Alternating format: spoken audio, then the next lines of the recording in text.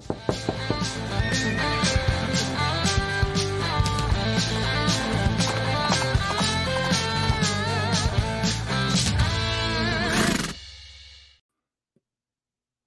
we're live.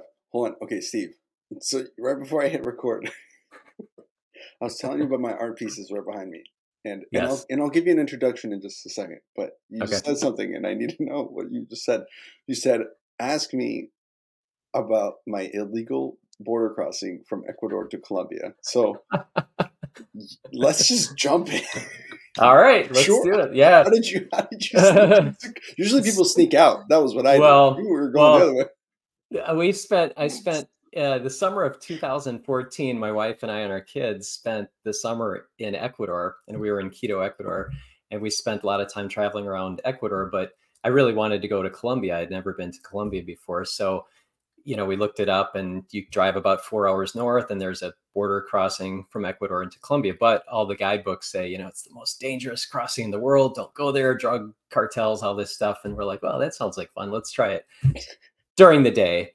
But when we got there at the border, it was just a mile long line to go through the whatever you do, the passport thing, It's like a toll, and customs, yes, yeah, passport. and it was essentially a parking lot. So the taxi driver in Ecuador drove us to the border, dropped us off, and then the idea is you get in another taxi on the other side and go. But it was just a big open parking lot. There wasn't a fence. There wasn't like cordoned off lines. And after about standing in line for about 15, 20 minutes, I'm like, I wonder what would happen if we just like walked over there and got a taxi and just kind of skipped the passport line. And so we did. So it's my wife and I are kids, and they were smaller at the time. And so we get on the other side, get in a taxi. I'm like, well, that just saved us about 2 hours. And we get about 5 miles up the road. We're going to this little town called Ipiales, and we get pulled over by a cop. And I'm like, oh no. But all the police officer wanted to see was the taxi driver's papers. He didn't check our passports, nothing, and we were on our way. And that's how we got into Colombia without going through the passport Yeah, channels. So Pialis I've heard is yeah. beautiful. I've never been myself, but I've heard really It good things. it it it is. It's this really cool. They've got this cathedral that's like 150 years old that was essentially built in a canyon. So it's like this canyon, if you can imagine like a miniature version of the Grand Canyon, but it's a canyon. And at the bottom, inside the canyon, is this cathedral. So you're like on these mountains, and you walk way down to get to the cathedral. And it's an amazing place if you ever get there. I'm gonna have to get down there. I love. Yeah. Every Yeah. time I go back to Colombia, I'm like, this is so cool. I Yeah. love it. Okay, so hold on. Let me introduce you because we gotta let the people know who we have. So today, guys, we have Steve Roller on the show. Steve is a six summer bookman from 1986 to 1990, and then one rando year in 1993, which I'm sure we're gonna hear a little bit more about. Steve is the author of the Freelancer Manifesto, 11 Big Ideas to Stand Out and Thrive, and he runs a popular Facebook group called the Copywriter Cafe with over 11,000 members, and is the founder of the Cafe Backroom community. Originally from Wisconsin, he and his wife spent the last 3 years living in a 300-year-old house in Connecticut. Great territory. I sold in Connecticut. Mm. And now they're on to new adventures in Georgia, the state, not the country. Today he helps solo practitioners navigate uncharted waters and finding a clear path forward in business and in life. I love talking to people who are doing this in the world right now because I always learn something. I feel like I'm going to have my notes out. Just it'll be a one-on-one session. So Steve, your favorite scroll number 2. I will greet this day with love in my heart. Originally of the Power Division and, of course, the University of Wisconsin-Madison. Welcome to the show. Welcome to the Ponytails podcast. Thanks for being here. Yeah, thank you, man. I've been looking forward to this for months. I first heard about this, I don't know, maybe a year ago. I watched some episodes. Then I knew a few people that came on, and they're like, hey, it was fun. Andres is great. And so a couple months ago, I applied to be on, and thanks for having me. By the way, if you guys are listening and you don't know, like, because people always ask, how do you find people? Well, it's either like this where people find us and then they just, submit a form. If you want the form, guys, just message us on Instagram or be sure to just email us at theponytailspodcast.com, admin, or you can say guests, or also knock at the Ponytails podcast, any of those, and you can message us and inquire how to be on the show, we'll send you the link for that. We've never actually mentioned that ever in the air, I don't think. So Oh, it's the good. first time. Thanks for letting us. Thanks for reminding Yeah. me. All right. Yeah. And right before we jump in, real quick word from some of our friends here on the show. We are brought to you today by Enlight Energy. I don't know if did you ever you sold in like the early '90s, so you might not ever have met Julio Hernandez, but he's a former DSP No. who sold late '90s, early 2000s, and he's now currently running Enlight Energy, which is a solar company, and they are crushing it. Especially if you guys are in Florida, Texas, or any of the sunny states, or if you guys are open to starting a new place and trying a new career in solar. These guys are doing it very, very well and are making pretty solid ground all over Florida. They're actually pretty well known now. It's exciting to see a bookman kind of just take off. There's a lot of book people that work with them as well. So if you guys want more information on how to do that, reach out to us. They are much more fun to work with than whatever that crappy solar company is. Whatever. Insert name here. So on that note, all right, Steve, let me ask you, how did let's go back, wind the clocks, and kind of fill in some of the highlights since you left the book field and to Yeah. kind of how you ended up doing what you're doing now, because this sounds really cool. Copywriter stuff. You have a big old Facebook group, the Copywriter Cafe. Yep. And I'm going to learn a little bit how about you got into that point and also the freelancer manifesto. So tell me, kind of like catch me up on like what's been happening. Yeah. I'll give you kind of the short version to start with. Yeah. So when I got out of selling books, well, I'll kind of come back to the 2-year gap story later. Yeah. But I had a first job out of school, and then I came back to sell books a couple of years later. But after that, then I went to work for in 1994. I went to work for Great American Opportunities, which was a sister company of Southwestern, and it kind of felt cool to stay in the family and be in the family. And and I did that into the early 2000s. That was a great company, great career, fundraising consultant, working with schools, principals, teachers, things like this. It was a great job, a great sales job. I made good money. I liked it because the same atmosphere from Southwestern was still there, and the same kind of sense of camaraderie was there. Great management, great people. And I continued winning incentive trips, which I had gotten used to from, selling books. So Great American had the same thing. My wife and I went to Puerto Rico, we went to Hawaii, and so had a lot of fun trips. But in the early 2000s, I started, a couple things. I enjoyed sales. I was good at it. I could have continued, and I've been in sales in some way since then, but the structure and the schedule was a little bit too limiting for my tastes. So if you remember the dot-com bubble in the end of the 90s and then the early 2000s, everyone's like starting their own business and these things. I was reading Michael Gerber's The E-Myth book and the Clue Train Manifesto, if you ever read that book in the early 2000s. But everybody was talking about running their own business, doing their own thing, and this newfangled thing, the internet, that everybody's running online businesses. And I thought, I'm in this old school fundraising consultant business. I'm like, I don't know where this is going. I want to do something exciting. I want to do something online. But more than that, my kids were small at the time. And so I was newly married, small kids. By 2003, we had 4 kids, age 6, 7 and under. So Oh my gosh.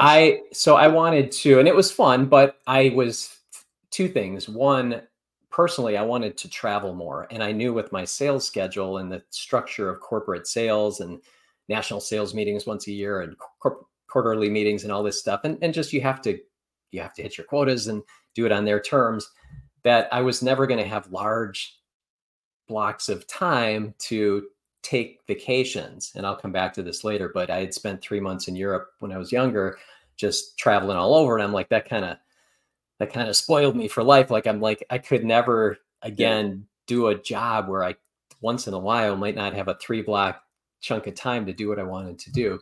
So I wanted to travel, but I also wanted to kind of see my kids grow up a little bit too, because they were getting into school and getting into activities. And I was finding with my sales schedule, so often I was missing games and practices and plays and just different things that they were involved in. So I wanted something flexible, and I wanted to work for myself. I've got this fierce, probably fostered, cultivated by the book field, but I've got this fierce independent streak of doing my own thing. And I knew I could sell. And so I started investigating other things that I could do from home. So way long before the last 5 years, when everybody started working from home, I was looking into this in the early 2000s and trying to figure out what I could do. Well, I discovered this idea of copywriting online, and I took some courses, went to some conferences, studied under some mentors, and really learned the craft of copywriting. For those who don't know, it's essentially selling in print. So as a writer, we write things like emails and landing pages and promotions for companies, and anything you see out there in the creative world, billboards in New York, Times Square, whatever, that was all done by a copywriter. Well, this idea intrigued me because I'm like, well, I know sales, I understand people, I understand persuasion. And I didn't know until then that I had a knack for writing too. It turned out I'm pretty good at it, Nice. but more than anything, it was something that I could do from home. It was flexible. I could do it in Ecuador, where I ended up spending a lot of time over the next 5-10 years. We could take trips to Nigeria to see my wife's family, and all these things that I could not do while I had a traditional sales job. So I transitioned into this world of copywriting. I've been doing it full time for 15 years now. Wow. And it's been a good ride. And along with that, then from being a copywriter for small businesses, I started coaching other writers, not so much on the craft of writing, but on how to sell themselves and how to get clients. Because it's one thing to learn the art of writing or copywriting, but it's a whole other thing to figure out how to get clients and sell yourself and your ideas. And obviously, Yeah.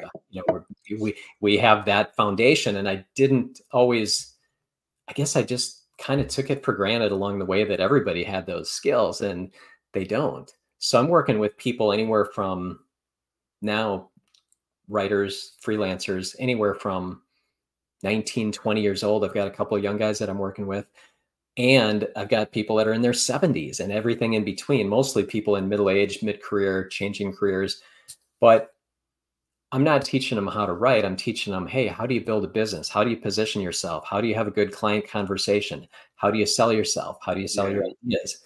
And now more than ever, with AI out there taking over a lot of writers' positions, I've been making this shift the last few years to advising. So I consider myself not even so much of a writer anymore, but more of a business advisor. So I'm helping small businesses and individuals with just figuring out how to, as you put it in the introduction, how to kind of navigate uncharted waters and find a clear path forward. So it's a form of coaching, but it's business coaching. It's helping people figure out how to find their place in the world and how to stand out in a very, very noisy, crowded world where it's getting harder to stand out because everybody's got access to the internet and everybody has access to a platform and, website, podcasts, YouTube channel, everything. So you have to do something. Yeah.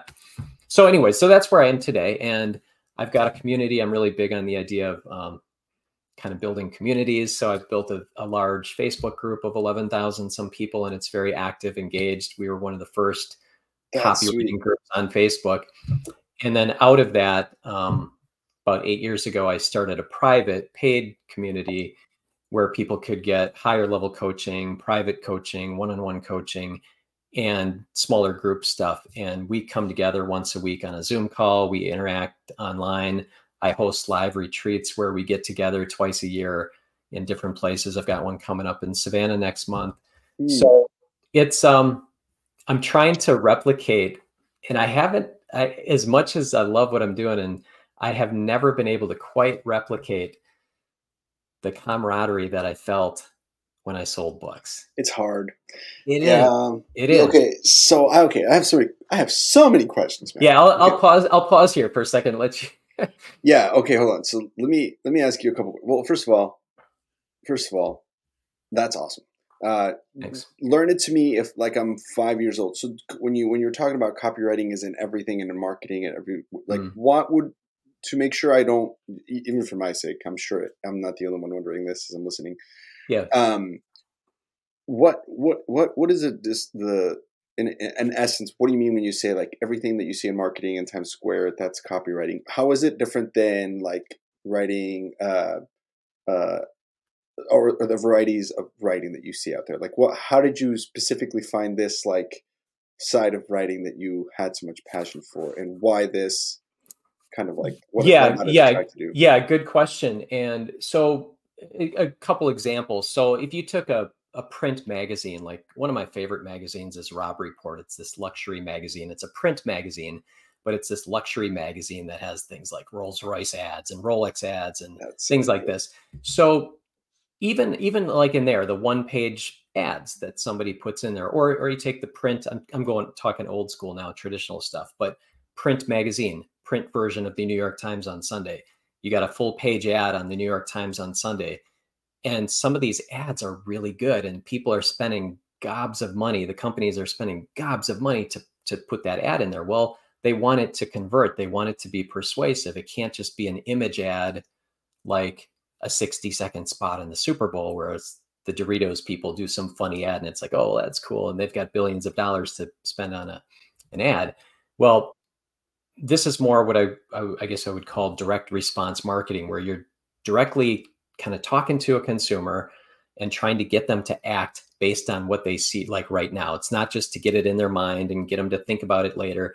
It's copywriting, and direct response copywriting specifically is designed to elicit an action. So there's a call to action. So in bookman parlance, I It's guess you would say close. it's closing the sale. It's the closing steps. It's the process. You don't just establish rapport, do your introduction, do your demo, and then say, well, think about it and get back to me when you want. You've got specific closing steps. So in this process of writing, whether it's a print ad in the New York Times or an email sequence that somebody's doing, or somebody's launching something on the internet, some new course or something, or whatever it might be, they've got to get the audience's attention. They've got to grab them. They've got to keep them reading, and they've got to get them to take action. It's like even anything that you've bought a Facebook ad from a Facebook ad. I've spent a fair amount of money buying things from Facebook ads, and different ads online. Well, something about that ad caught my eye, and then you go to a landing page, and it's like, oh, that sounds interesting. Like I just got into this thing called the X3 bar. It's this exercise bar. I would have never found out about it if I hadn't seen the Facebook ad, and it was really good. And this guy's like a fantastic marketer, and whoever he's got writing for him does a fantastic job. And it like sold me on this thing, and it's not cheap, but I'm like, but that's I'm kind of going all over the place, but that's so yeah, copywriters write That's to persuade people to do things. So it's what we so in the business we call it selling in print. I love that. Okay, that's good because there's also like copywriting for like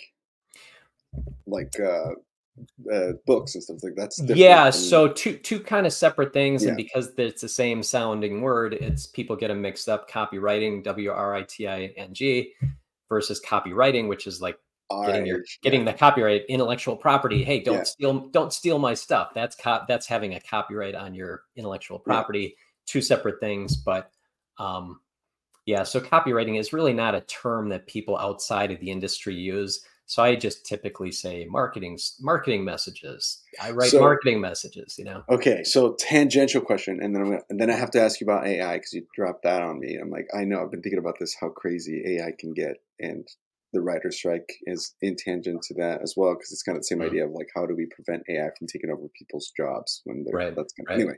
Okay, but hold on. In your opinion, in your opinion, in the last 10 years, what are your favorite copyright or sales marketing tool or, that you've seen that you're like, wow, that was really like you mentioned the XBAR guy, the right, Yeah, yeah. but are there any maybe familiar? It could be really popular, right, or it could be something more where like you saw and you're like, that is a great ad or that is a great marketing campaign. that you were like, Yeah. wow, hats off, Yeah. 15 Well, years in the business? yeah. Well, one that I really like is there's a company called International Living, and they're all over online. They spend lots of money on ads online. But International Living, they also have a print publication, but most of their stuff is online. But they focus on helping retirees find a cheaper place to live than the United States. And so they talk about, Oh, hey, hey, you could live in Ecuador for less than you could live in the United States, that kind of thing. So their target audience is people who are close to retirement or already retired, who want to stretch their dollars, who want to get out of the United States, make their money go further, that kind of thing. Well, anyways, they have a classic in the business. They have a classic letter, that a promotion that they've used online over and over for probably 15 years now, maybe longer, that just paints a picture of what life could be in this more idyllic spot that is not the United States, being run over with all the problems that we have, no matter who's in yeah, charge, yeah. um, Just look and the outside. yeah. So anyway, so I discovered, so this International Living is a classic example of like, wow, that is their opening promotion, how they paint the picture, how they draw you in, how they get you thinking, wow, your life could be better if, just kind of think outside the box here, think outside the walls of our country. I used to joke, an aside here, I used to joke that that border wall wasn't to keep other people out, it was to keep us in. Yeah, especially with the way airlines are failing every day. Anyway, so yeah, but there's a lot of lots of examples. But yeah, that's so Yeah, I got enamored with Andres. I got enamored with this idea of copywriting. I'm like, wow, so cool. like, and I early on, um I got involved with some companies and wrote some cool campaigns. One of the first big companies that I did some work with was a company called Proactive, which you probably don't know, but it's for teenagers. It's like acne So medication. their skin medication. Yeah, yeah. Yes, skin stuff. So big company. And I did some work with them and helped them figure out like how they could reposition what they were doing and not just talk to the teenagers, because they're not the ones that are always buying it, but their moms are and their dads are. Actually, we found out that 95% of the time it was the moms buying it for their kids, not the dads. Very And interesting. all this stuff. So we started Wow. repositioning like all their messaging and all their marketing. This was about around 2010, early in my career. Um, but because of that, they are still a major player. Not well, not because of me, Sure. but it helped them it kind of helped them shift their marketing and find new audiences and new places to put their marketing messages, and starting to do more stuff on Facebook, and they started doing stuff in malls and all this stuff that they weren't doing before. And it was kind of fun. But anyways, I got enamored with this whole idea. I'm like, well, one, That's cool. I kind of like marketing and selling, and I and I found out that I was pretty good at it. Now it took a number of years of really training and getting better at it, practicing on some clients, um but it pays well when you're good at it, and you're good at this art of, just as when you're good at the art of selling, you can make a very good living. Well, when you're good at the art of copywriting, which is essentially selling in print, and having that sales background was phenomenal. A lot of people don't coming into it. Marrying those two things, my sales background, a knack for writing, and just understanding people more than anything and why they do the things they do. And that's the part I find fascinating, not the actual writing, but I find it fascinating just trying to figure out like what makes people tick. Like, why do they Yeah. do the things they do? Well, because it's a very specific kind of, you have to be, it's like a sign of cleverness, right? Because you have to have, I don't even know. Like for example, and this is not the same thing, but there's like certain slogans or certain campaigns, whether you see them on TV or in writing, like Yeah. on the billboard, that you're like, wow, that's so smart. Like I don't, that product isn't even for me, but I want to just buy it because that was such an interesting and well placed, thought, idea, Yeah. uh, Yeah. phrase, right? The one that struck me the most recently was uh,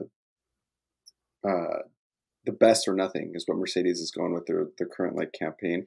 But I just Okay. like they just put like when we create something, blah blah blah, the best or nothing. And in my head, I'm like, it's like you could just put that on a billboard and it looks cool. Like it just Yeah. or like just put a nice looking Yeah. Benz, the best or nothing, and you're like, Yeah. wow, that's just or whatever. So Yeah. like to you, what are some of the components of a good ad? Like if let's say we're going to do a billboard and you're coaching me, I say, hey, look, I want to do something for this podcast, or I Mm. want to do something for this, Lacroix. I don't necessarily. Hmm. I'm not specifically asking for exactly what you would say, but Yeah. for you Yeah. to be like, for there to be, I could tell you for a podcast what are some of the things both technical and not Right. tangible that you need to be able to have a good podcast. I hope. Right. Right. But Yeah. in your mind, with your experience, when you're trying to put together something like that, what are the components, right? What are the 30 demos, or what are the Yeah. you Yeah. know rapport Oh, building activities? yeah. A lot of it in our business is, and you've got kind of two sides of things. You've got the very creative ads that are like what you're talking about, Mercedes, the Super Bowl ads, the tough stuff Right. on billboards in Times Square, Madison, what we call Madison Avenue creative agency, big agency stuff. And then you've got stuff that we see all the time, like some guy that puts up a Facebook ad or whatever, that's not Mercedes Benz or big company. But the process is similar, very similar for all of it. A lot of it in our business is really just doing some deep thinking. It's doing some research, first of all, to find out, okay, what else is out there? What's the history of what they've been doing? What are the trends? Like So where pre-approach. yeah, kind of pre-approach kind of stuff. Yeah, yeah. There's actually there's it's funny. There are a lot of similarities and a lot of comparisons. But yeah, you're kind of digging into, okay, well, what have they done? What's been working in the past? What's shifting? Like what's shifting? And this is where you have to be kind of knowledgeable about the culture as a whole and be well read, even outside your focused niche. um, you have to kind of know like what's the zeitgeist, what's going on in the world today, what are people thinking, what's the trends, like what's changing people's behavior, why are they buying different, why is Starbucks 50% of their business now drive through and 25% mobile and only 25% walk in, which is like flipped Mm, from what it was 10 years ago. Why are these things all happening, and why are people disgruntled, why are people frustrated, what are they hoping for? So you're really kind of digging into like psychographics, like why do people do you so you're researching hard stuff like trends and economic indicators and financial stuff and competitors, but you're also thinking a lot about, very deeply about, like why are people doing this. So I tell people I spend a lot of time just observe. A lot of my job is like just observing people, either online or sometimes in person, like hanging mm. out at a coffee shop and watching people, like, and eavesdropping Just on psychology. conversations. Yeah. It really is psychology. It's really trying to figure out like why are people doing this, is the essence of it, I think. Why do people do the things they do, and how can we tap into that to get them to buy our stuff? I mean, that's Yeah. it sounds like pure capitalism. Like how do we get people to buy our stuff? But it But it really is. I mean, it has to be a little in a lot of it by is. nature. It has to be because people Yeah. got to buy stuff. It's Yeah. gotta be. And And they're gonna and spend that money somewhere. kind of like in selling, years ago on some old cassette tape from Zig Ziglar many years ago, he said, about salespeople, he said, we're the engines that drive the economy. If it wasn't for us, things wouldn't happen. Nothing happens till you make a sale. The answer is on the next door, all this stuff, but it's true. And salespeople keep the wheels of industry turning. Well, in a sense, copywriters and marketers do the same thing and do that online now. So Um, I feel like I'm in my own little corner of the world. I'm not going to single-handedly like change the economy, but in my own little corner of the world, I'm doing my part to keep the economy humming along as yeah. best I can, No, and that makes sense. No, no, no. You tapped on something earlier, and I wanted to revisit this. So earlier, you were saying because you're coaching people, not specifically on the copywriting, but on the how to sell themselves, which is an interesting dichotomy, I guess, to like or juxtaposition of a person who's good at copywriting, who's got the product itself down, but then can't figure out how to apply that to themselves so that their business is like the product is solid. but you're teaching people outside of the product. Here's how you run a business. Here's how you become more Yeah. marketable. But it's interesting that they wouldn't like naturally know how to do that. So can you talk a little bit about like why do you think that is, and how it ends up that Yeah. can happen? Yeah, I know, Andres. That sounds strange, doesn't it? It's like that's your business. Your business is selling stuff. How come you can't sell yourself? Well, the problem is that a lot of people that one, they don't have a direct sales background. And to me, the very best training for this, for what I do now was, and I'm not just saying this because it happened and I'm talking to your audience here, but the very best training for what I do now is the fact that I sold books door to door for 6 summers. And I learned how to communicate. I learned how to sell myself. I learned how to sell my ideas. More than I learned how to sell books, I learned how to sell myself. And people just, it's just weird. I mean, you can take a course, you can hire someone, you can go to a mastermind, you can go to a conference, learn all these things about writing and writing, how to write persuasively, but it's another separate learned skill to figure out how to sell yourself.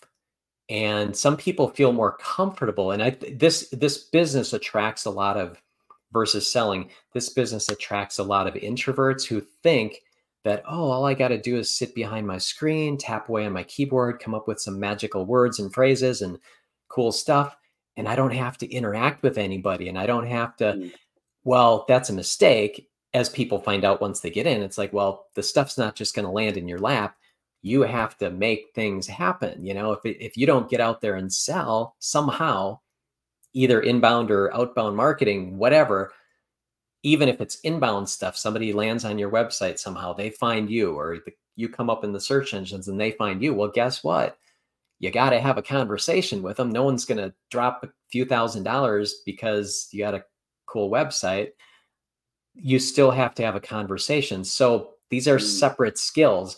And there's a lot more people teaching the skill of writing and selling. This is the problem, selling the dream of, oh, you can make a lot of money doing this, than there are people like me selling the idea that, okay, that's fine. But now you got to figure out how to sell, and you got to sell yourself, and you got to have good clients. So the two don't go hand in hand. And also, I guess just people, I hope this is kind of answering your question, but No, yeah, also, but also, people are too close to their own deal to see what they need to do. And this is true of all of us, whatever we're doing, which is why therapists exist and why all kinds of coaches. coaches exist, because somebody could look at me and say, well, I mean, I'm just in my own world. I'm in my own bubble. I'm doing my own thing. I think I'm doing well. I know I could be doing better, but if I were to hire a top-notch business coach myself, and I have in the past, they would say, Steve, why are you doing this? Or what about this? Have you ever thought about doing this? I'll be like, no, I actually haven't. What do you mean? And so this is what I do for people. I see things that they don't see in themselves. Part of it's encouragement and just encouraging people. Look, I see something in you that you don't see in yourself. And I think you've got a skill, and I think you've got talent and drive. And if you were to just do these one or two small things, I think that would make a world of difference. So it's some of it's encouraging, just kind of, you know, being inspiring and encouraging, but some of it is just seeing things that they're too close to see themselves. And they just kind of got to get out of their own way. And maybe it takes somebody else like me from the outside, an outside objective observer, saying, hey, I'm seeing the whole picture. I'm seeing where you are. I'm seeing what your peers are doing. I'm seeing where things are going. I think this is what you need to do. And a lot of times what I do is I kind of tell people what not to be doing and to stop doing this. Like Yes. they, Avoid mistakes or simple. yeah, it's like, stop. Don't do that. I know that worked for people a few years ago, but don't do that anymore. That's not working. And so it's helping people just, and sometimes it's helping people. And these are hard conversations to have, but, and I'll come back to this maybe later, but some of these skills, what I'm talking about here, Andres, they come from the book field, but they came not from knocking on doors 80 hours a week. They came from the skills that I developed as a student manager and as an organizational leader, having personal conferences with people one-on-one on Yeah. Sundays, Yeah. you know? And it's funny because even still to this day, I don't know how it was when you were selling, but to this day, like sometimes these are lessons that even Southwestern needs to learn. You know what I'm saying? Things where it's like, hey, how do you move with the times? How is it 2023 and your flagship product is still books? You know, Yeah. like, Yeah. Yeah. like just maybe move faster. Um, Yeah. Yeah. Not to be critical, I'm just saying, like, when you say it applies to everybody, from the top down, it Right. applies to everybody, Oh, and totally. it's Totally. Yep. hard. It's hard, right? It's hard to. The reason we need that is because it's hard to relinquish an idea. Um, when Facebook started, it was supposed to be just like a kind of like a yearbook thing where students Mm. at Harvard could use to identify each other. And Mark Zuckerberg really wanted to see if like people were in relationships or not. Like that was like the Yeah. according to the movie, right? Yeah. Yeah. But I've seen like, it. but now it's a marketing machine, right? It's really what it is. So Mm. sometimes Mm. you start chipping away at this marble, and you start seeing a hand, and you think you're carving out an arm, but it's in a full. You don't see the full picture of a human, right? You don't see the whole Yeah. David. You just thought it was a nice foot. Like, hey, Yeah. Yeah. it's That's a great analogy. Yeah. more to it than just what you're seeing. And sometimes it takes someone else to be like, hey, you don't see this, but from out here, you could have all this, and it's Yeah. it's hard. It's hard to let go of that hand or of that initial chisel because you found success in something, and just because it's been working, you feel like you Yeah. don't need to, and then it's like, hey, you do. So I appreciate that insight. That's really really good. That's really good Yeah. Yeah. Thank you. advice all around, not just in the copyright world, but in Yeah, general. and along those lines too, just one last thing on that note is just I think people and I have had this problem ever since Southwestern because what were we drilled into us every year at in sales training, every year, on the book field, don't quit, don't quit, don't quit. Yeah, And so I have sometimes in my life, and I think this is true of people that really want to make something work.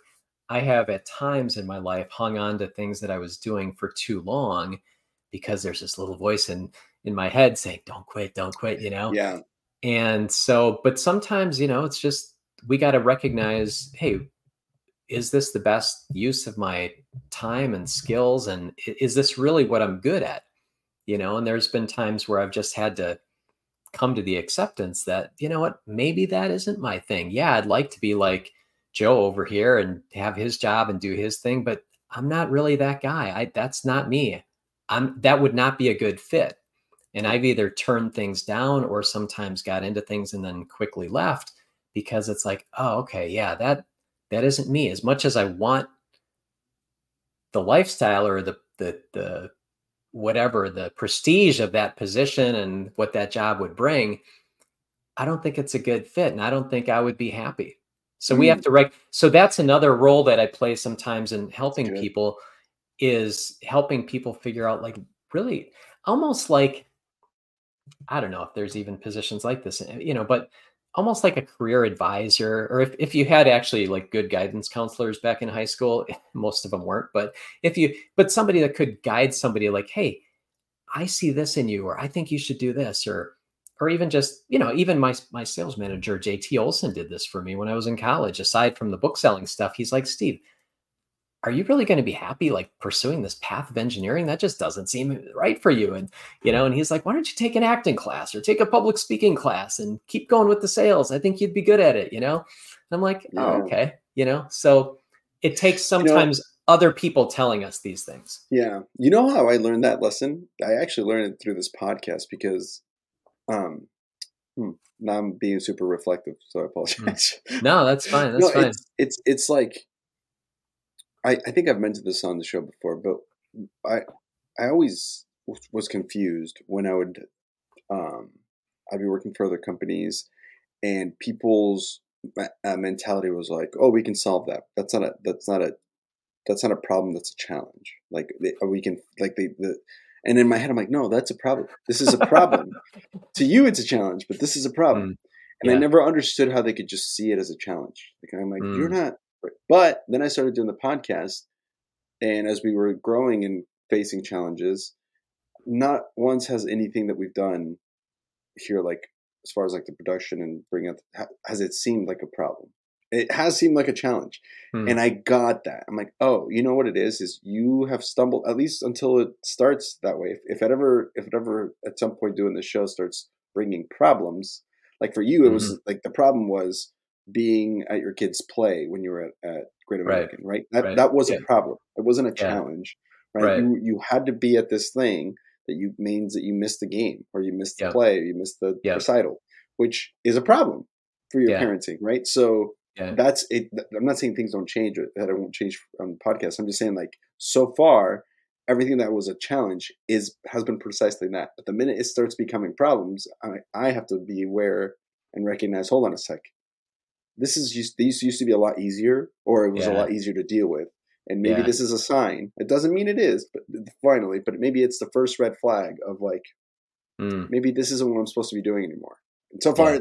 nothing. Yeah. But to me, that's Yeah. it's like that's how it seems to be for people who like are doing the right thing. Is it's never a problem. It's always a challenge, and Yeah, that's what I should feel. that's a really good way to put it. And yeah, I have a feeling we both might get a little reflective here on this call. And as I was telling you before we started too, this, just getting ready for this mentally and thinking about these stories from the book field, I'm like, I hadn't thought about this stuff in so many years, but all of a sudden it just started flooding back. But there's so many lessons, and I take it for granted some days, and often for many years of my life and I forget like how much of where I am right now stems from the decision when I was 19 years old, finishing my freshman year of college to sell books door to door in another part of the country. It was crazy. And I was not very good at it my first summer.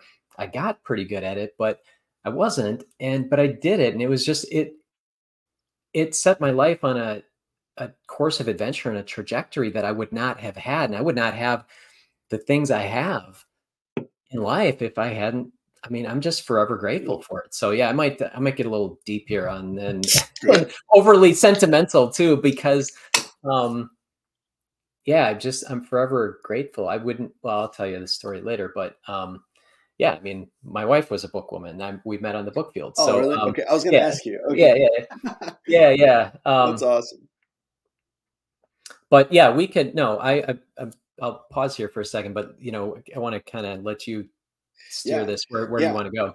Yeah, okay. I had a couple more questions about the copywriting stuff, but thanks for sharing that because I often think about that too. I was on this trip in Europe, and that came up a lot of the times. And I actually felt really grateful that Jacob and my wife both were like, if you hadn't started this podcast, we wouldn't be here. I'm like, if I hadn't said yes to sell books, but then you can always keep going back. Then Steve recruited me. So if Steve hadn't got, but at some point along the lines, the baton was passed to you and it was your choice to go do the thing and you chose to do it. So that, as much as that is on you, so is the rest of what happened, and that's cool to think about for sure. We'll get into how you got recruited. I do want to hear about the story. But before we do that, I want to hear a little bit. I had a couple more questions about copywriting, and I wanted to talk about AI and copywriting. So, we've been hearing about the strike as far as the writer strike for television, and if people haven't heard, it's because AI started kind of proving that it can be far quicker at being creative, if that's even possible. I don't even know if maybe that's the right way to say it. But the point is that it can be used as a tool, which then could take away potential jobs for people who are in the creative space, and that includes very much copywriting that you do. So is there like a parallel from that, or a fear of that, of how can that be a weapon for good, but then also for not so good in your industry? Yeah, and I think very much there's similarities, but it's quite a bit different than like the actor-writer strike. So the SAG-AFTRA strike, that I'm totally on the side of the actors and the writers, and they deserve what they get, and they deserve to be paid well. I do not like at all that studios are going to be moving toward AI generated scripts, and oh my gosh, it just and the same thing with authors too, fiction books. And I know I have a number of friends who are authors and write fiction and novel series and things like this.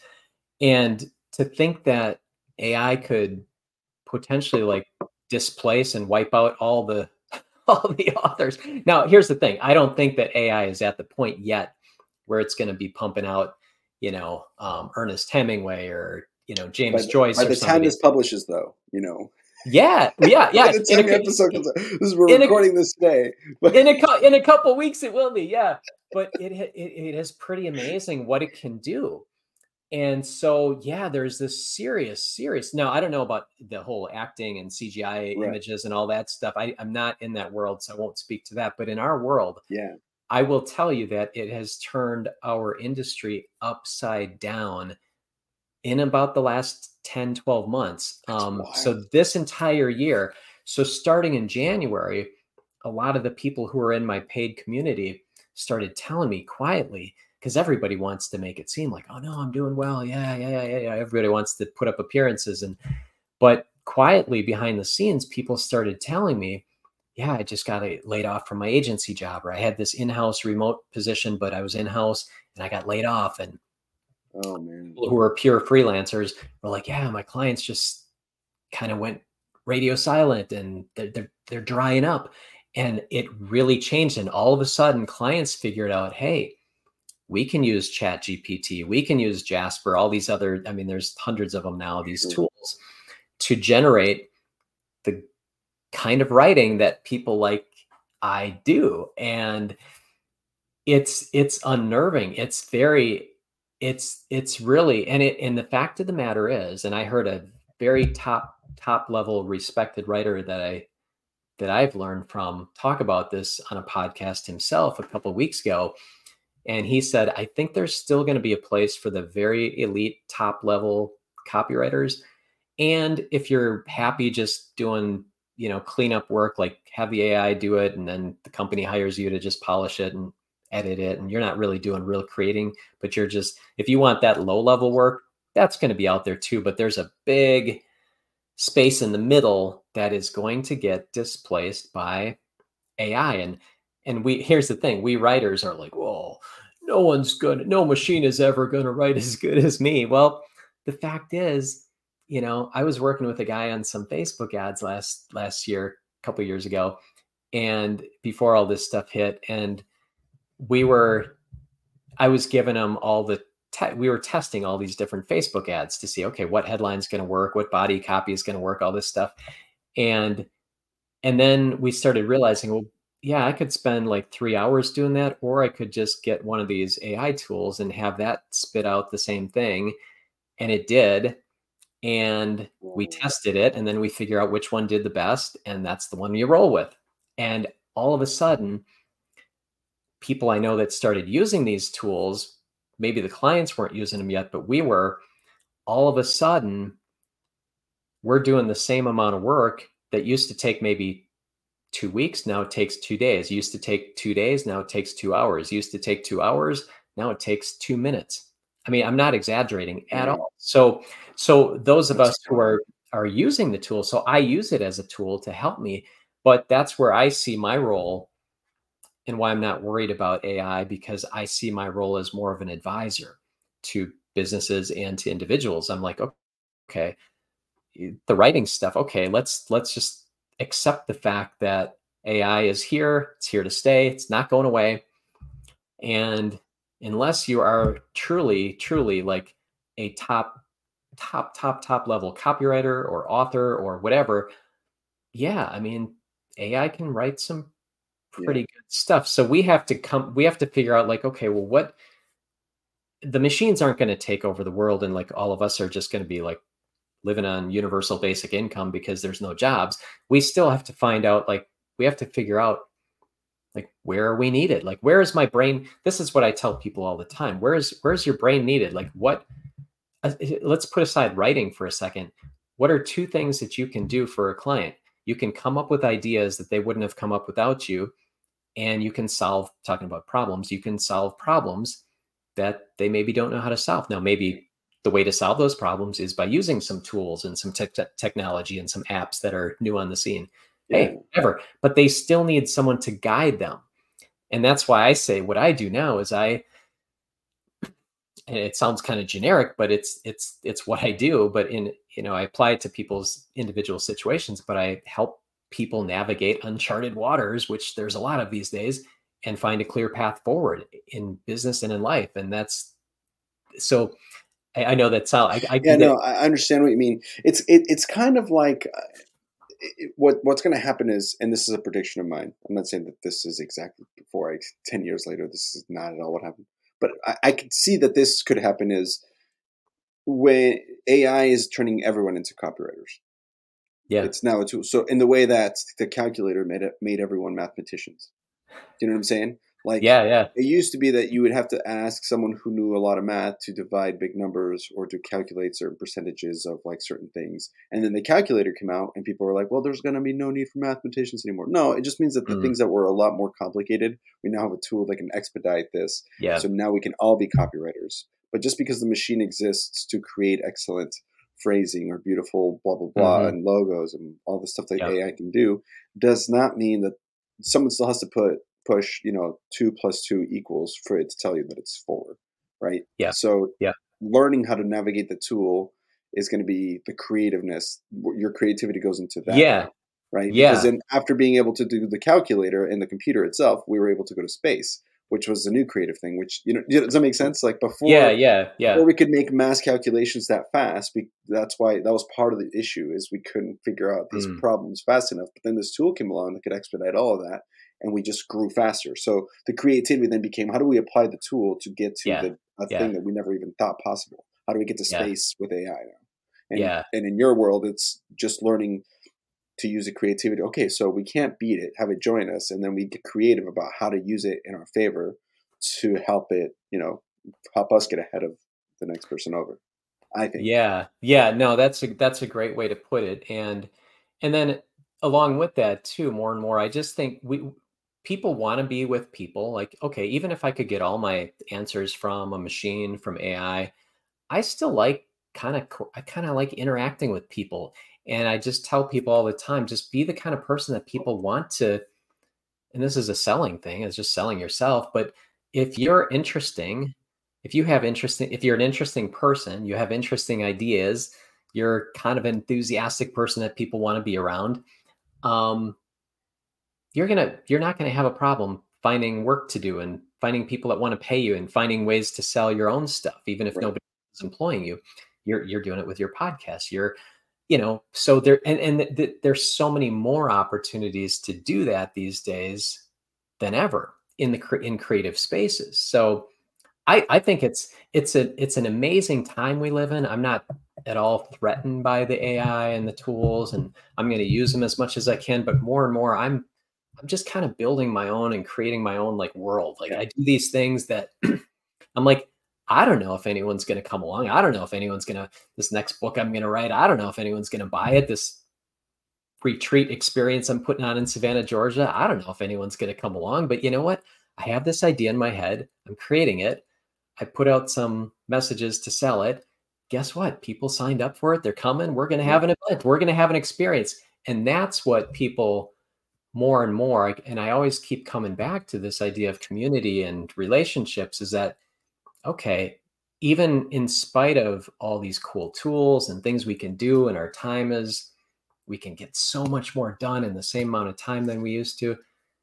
We still we still want to be around people. We're human beings. We still want to hang out with other people and do cool things with other people. So if you can find cool things to do with other people and get them to pay you for whatever that is, a service, a product, they just like you, they want to be in your world somehow.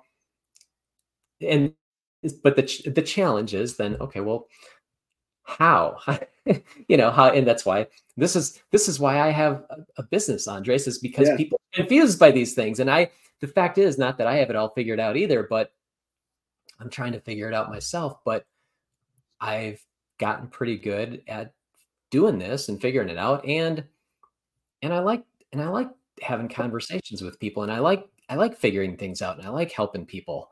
And I don't know, up so far so good. And it's, I don't Yeah. know.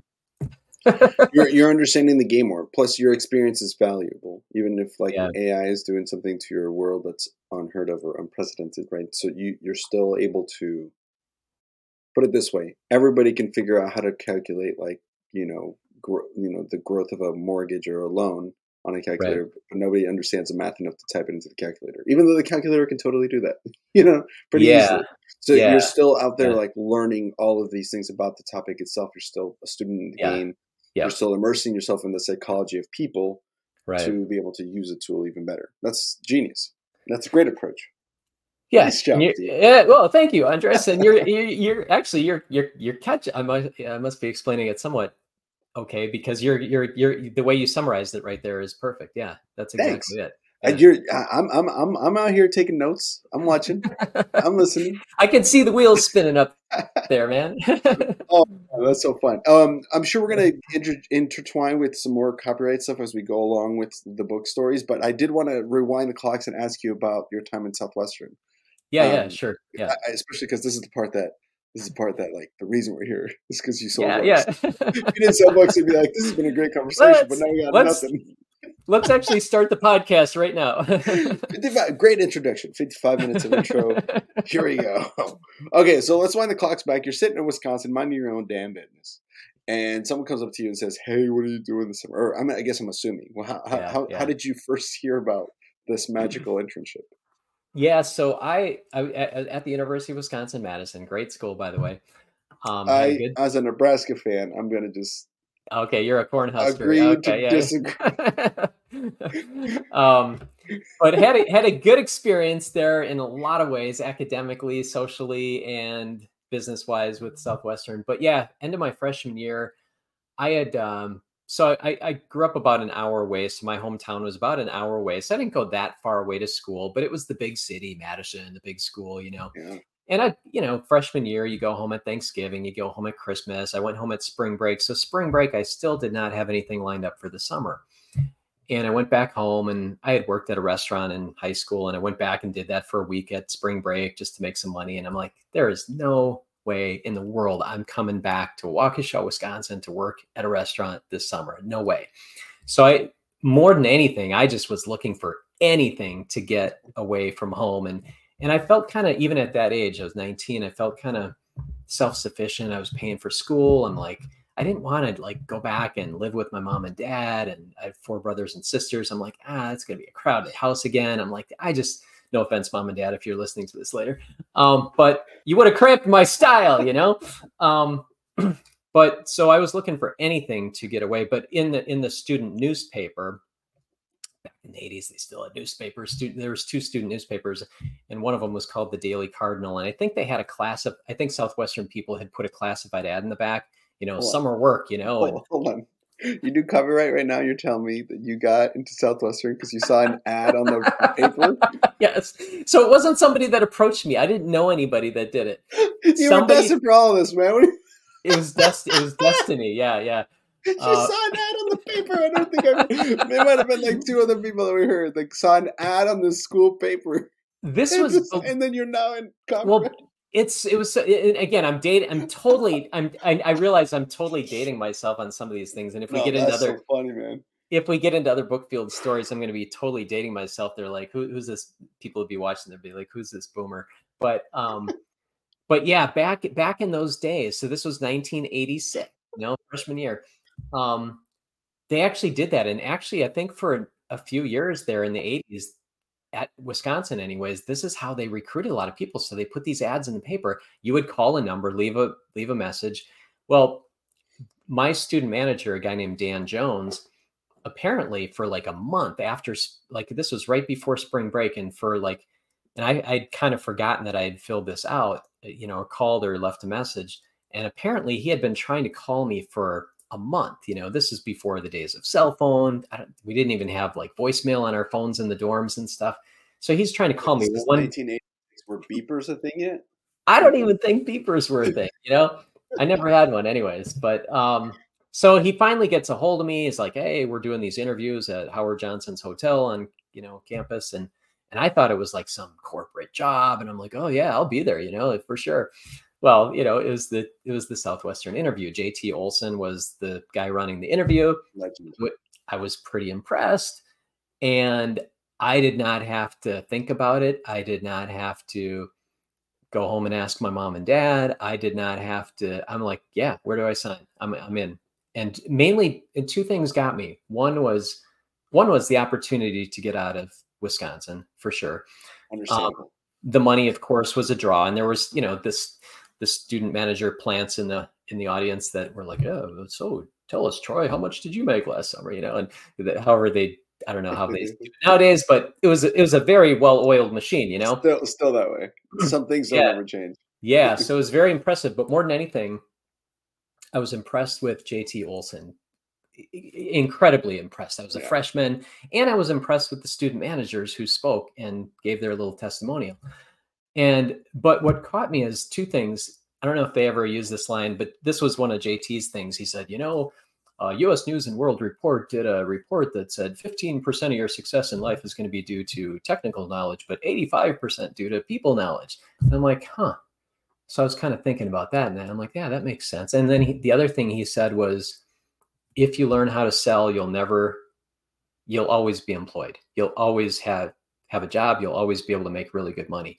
And as a freshman who was debating whether I was going to continue in engineering or not, because it was harder than I thought, and I'm like, I don't know if I want to do that. It just sounded adventurous. So that's my story. And I think it was maybe 4 weeks later. This was toward the end of school. 4 weeks later, I was traveling down to Nashville and getting into this. So I didn't have a lot of time to think about it, didn't have a lot of time to prepare, but I just knew, like, I'm going to do this. And my student manager even came and did a parent visit. Like, my dad came to school one time to visit, and Dan did a parent meeting right there in my dorm room with him. And I think most of my family, my parents for sure, most of my friends, my family, well, they learned later, they thought for sure it was a cult, but even in the beginning, they're like, they did not think that this was going to be a good idea. They thought I was going to be, maybe, okay, give it a shot. They were supportive, but I think they thought that I was going to come back after 2 weeks. But my freshman roommate, Mike, was the one guy that said, man, that sounds, he had something else lined up for the summer, but he said, man, that sounds really cool, Steve. I think you're going to do well. And he was very supportive and thought it was the coolest thing. And that just else here outside of Southwestern that thinks this is a good idea. Huge for the program at that point. Wow. Yeah. So where did you go? So my first summer I spent in upstate New York, 2 towns, Hornell, New York, and Corning, New York. Yeah. You sold in Hornell? Yeah. This summer I sold in Hornell. Well, we were stationed at Hornell. We ended up living in Canisteo, which is just south. Yeah. Canisteo was like my third week of the summer. I was in Canisteo. My first summer I sold Canisteo, Wellsville. There's a town down there called Whitesville. Okay, I didn't hit that one. Way down south, almost at the border of Pennsylvania. And I was like the only brown man in Whitesville. I tell a story about being the only brown man in Whitesville. It was awesome. It's beautiful. Yeah, so that's territory. That was the first time I had been really anywhere east of like Indiana. So I had never been out east. So that was new to me, being from Wisconsin. And it was an experience. And I sold over you, man. That's so funny. It's great territory. Yeah, well, you didn't see a whole lot of books from my first summer. No, I mean, I won the Sizzler trip. I sold 1,600 units or something, 1,584. But it had a decent first summer, but it really did. It was a shock to the system. It's like, throwing yourself into something that is just completely foreign. I wasn't a natural at it. But I was committed. I was committed to my student manager, and I was committed to JT. Everybody remembers that, end of sales goal, and I don't know how they do it now, but you have a little one-on-one for a few minutes with your sales manager. The student manager creed. Can I count on you? And all this stuff. And I'm like, I took that stuff very, very seriously, and there was no way I was going to quit, even if I hadn't sold. Even if I hadn't made any money that summer. And for those of you watching that don't know, I got a check for $3,000 and, made Yeah. whatever, which, this was I was 1986, gonna say in '86, that's and when school was cheaper and living was so much cheaper, $3,000 in the summer was good money. Yeah, yeah, that paid for half of my next year's school, and I already That's already had money wild. saved up from before that, and then I continued to get better each summer after that, of course. Um, but anyways, it was a So learning cool. experience. It was a struggle, a major struggle for me, especially the first few weeks. But I I was knew gonna I knew I was going to come back at the end of the summer too, though. I was gonna. Well, those are the two questions I like to ask normally. This is typical questions of the show. Is tell me a little bit about your first, like about your firsts, and it could be as many as you can remember, or the ones that kind of stick out to you of like your either your first store or your first customer, first day, first week, first follow day. The first I think are always the ones that just we all Yeah, relate to the most because we're all at zero. You know what I'm saying? And your yeah. last summer, my last summer could have been different, but the first day was probably very the same, especially in the same area. Yeah, yeah. So I get my student manager drops me off. I still remember the address, 10 Rockwell Street in Hornell, New York. Oh my gosh! Up on a little hill. I could find it today if I went back there. Here, hold But on. I You keep just remember talking. I'm gonna find it. I What is it? remember 10 Rockwell Street. Um, so I remember my Dan dropping me off. He had a car. Me and my other roommate Tom were walkers, and he drops me off on one spot, Tom off on the other. And he's like, "Well, we'll see you tonight. Good luck," And I'm like, I know I probably looked really pathetic all day because I'm just, you're walking around, going door to door. You don't know what you're doing. I think I sold a My Fun with Words and a cookbook that first day, maybe 8 units or something like that. Good times, man. And I remember going back at the end of the summer, when you finally have more confidence and you finally know what you're doing and stuff and delivering books. And I remember delivering the cookbook to the first lady who I had sold. And she said, "Yeah, was that your first day?" I said, "Yeah." She's like, "I could kind of tell." and she said, "I It kind of," was obvious to us. and she said, "I kind of felt sorry for you." But the funny thing is, so my roommate Tom took one half of Hornell. I took the other half. Um, yeah, I think it's right down that street there. I think it's the one. It's I'm one of those. It's a 2-story house, and we lived in the top, the third story where there's like a window and a sunlight kind of thing on this sorry. house. We Oh, dang. That way? so, Yeah. yes, we lived in like the attic part of it, No, down this way. down this street, I think. Yeah. Oh my gosh, that's so funny. It doesn't let me Oh put the man, man on the street down there. this is like bringing back. I didn't know you were going to do this, Andres. Wow. I know. Send us this for people. You cried on this corner right here on a Tuesday. Yeah, I know it. I that's know that's it. that's probably where I sat down for half an hour eating my lunch and then yeah, wondering what the heck I was doing. Um, Sorry to derail you with this. I just had to throw it up there. Okay, go ahead. yeah, that's funny. Anyways, so yeah, after 1 week, we both come back and report to our student manager Dan. We're like, well, you know, where next? Where to next? He's like, what are you talking about? Where to next? This is your territory for the summer. I'm like, no, we're done. He finished his half. I finished my half. I think I don't know what it is now, but I think at the time Hornell was maybe 10,000 people. I don't know, 5 to 10,000 people, but we should not have finished it in one Yeah. week. So he's like, here. The rule of thumb was about you would spend what is it, a week per every 1,000 or something Okay, like that okay, was the yeah. So yeah, yeah. there's no way. So anyways, he's like, here's what we're gonna do next Monday. On Monday, Steve, you're gonna work Tom's territory. He's gonna work yours. You're gonna switch because you guys didn't sell a whole lot of books. You didn't get a lot done, and we're gonna work this tighter. And so we did. And so just to tell you, my first week was 84 units, and then I actually went down. My second week it was 79 units. So I didn't even hit that 80 benchmark. But anyways, so Tom comes back after the first night or two. He's like, yeah, a lot of people have been saying they saw you out kind of walking around, but you weren't really doing anything. It looked like you were lost. So, obviously I didn't know what I was doing, but the turnaround came on Monday of my third week.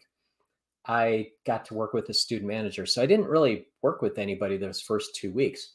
Wow. Usually Um, you're supposed to follow like the first couple of days. yeah, That's I rough. didn't That's brutal. I didn't really do that. So third third week, Monday, I go to another town and work with a guy who's still one of my great friends today, Jack Leapak.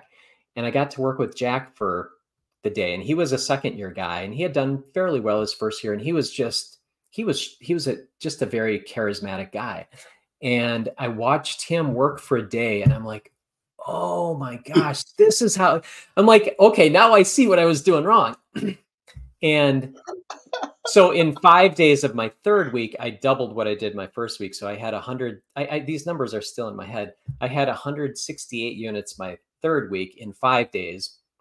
And then from that point on, the summer was pretty good. And I hit 200 units a few times and never got into the 3s and 4s or President's Club, but, stumbled and bumbled my way to the Sizzler trip. And it was a good experience. And that was my first summer. So where was your breakfast spot? I wonder if it's the same place.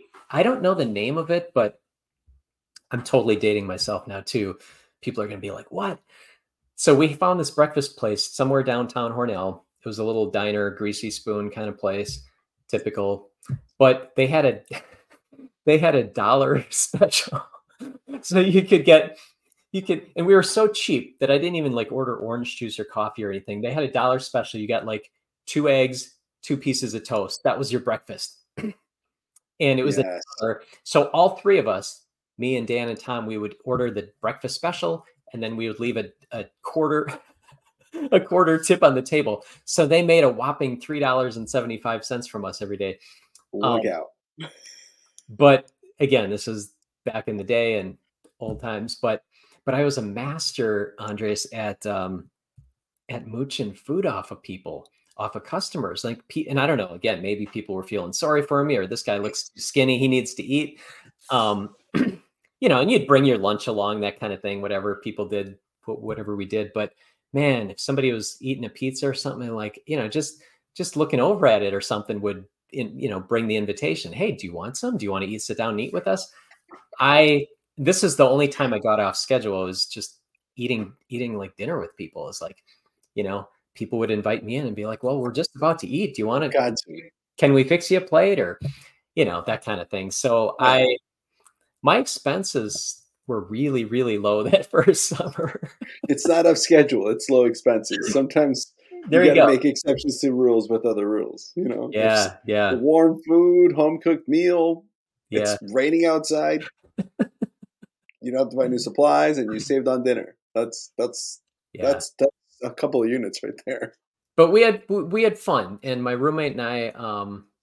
So Dan was the student manager. He had a car. Tom and I both walked, but we had a blast that summer, and we rode bikes. We either walked, rode, and it got to the point where Dan didn't even like drop us off at places. He was doing his own thing out in the country.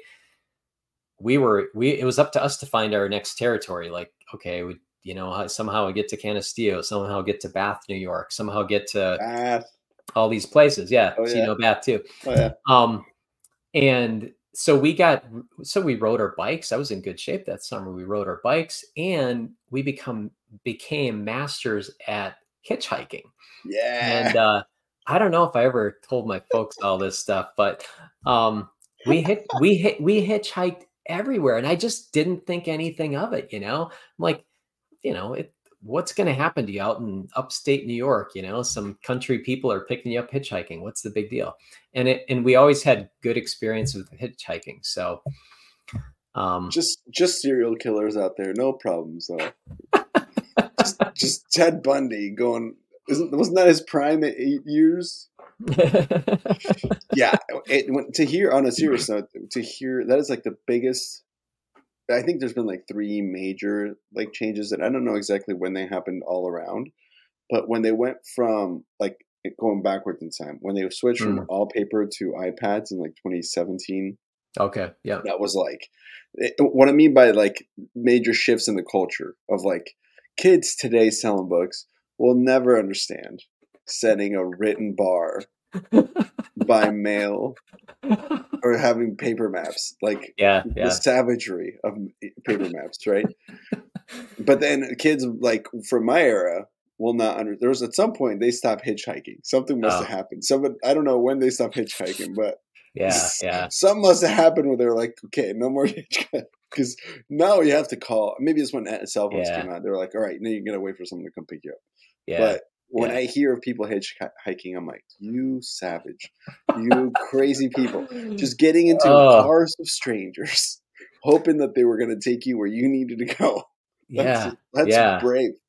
It was kind of fun, and mostly Tom and I did it together, but there were times where I hitchhiked by myself, You get a and demo in there. Just, hey, by the yeah, way, yeah, just so you know what I'm doing. totally. Does the drive 20 minutes? Perfect.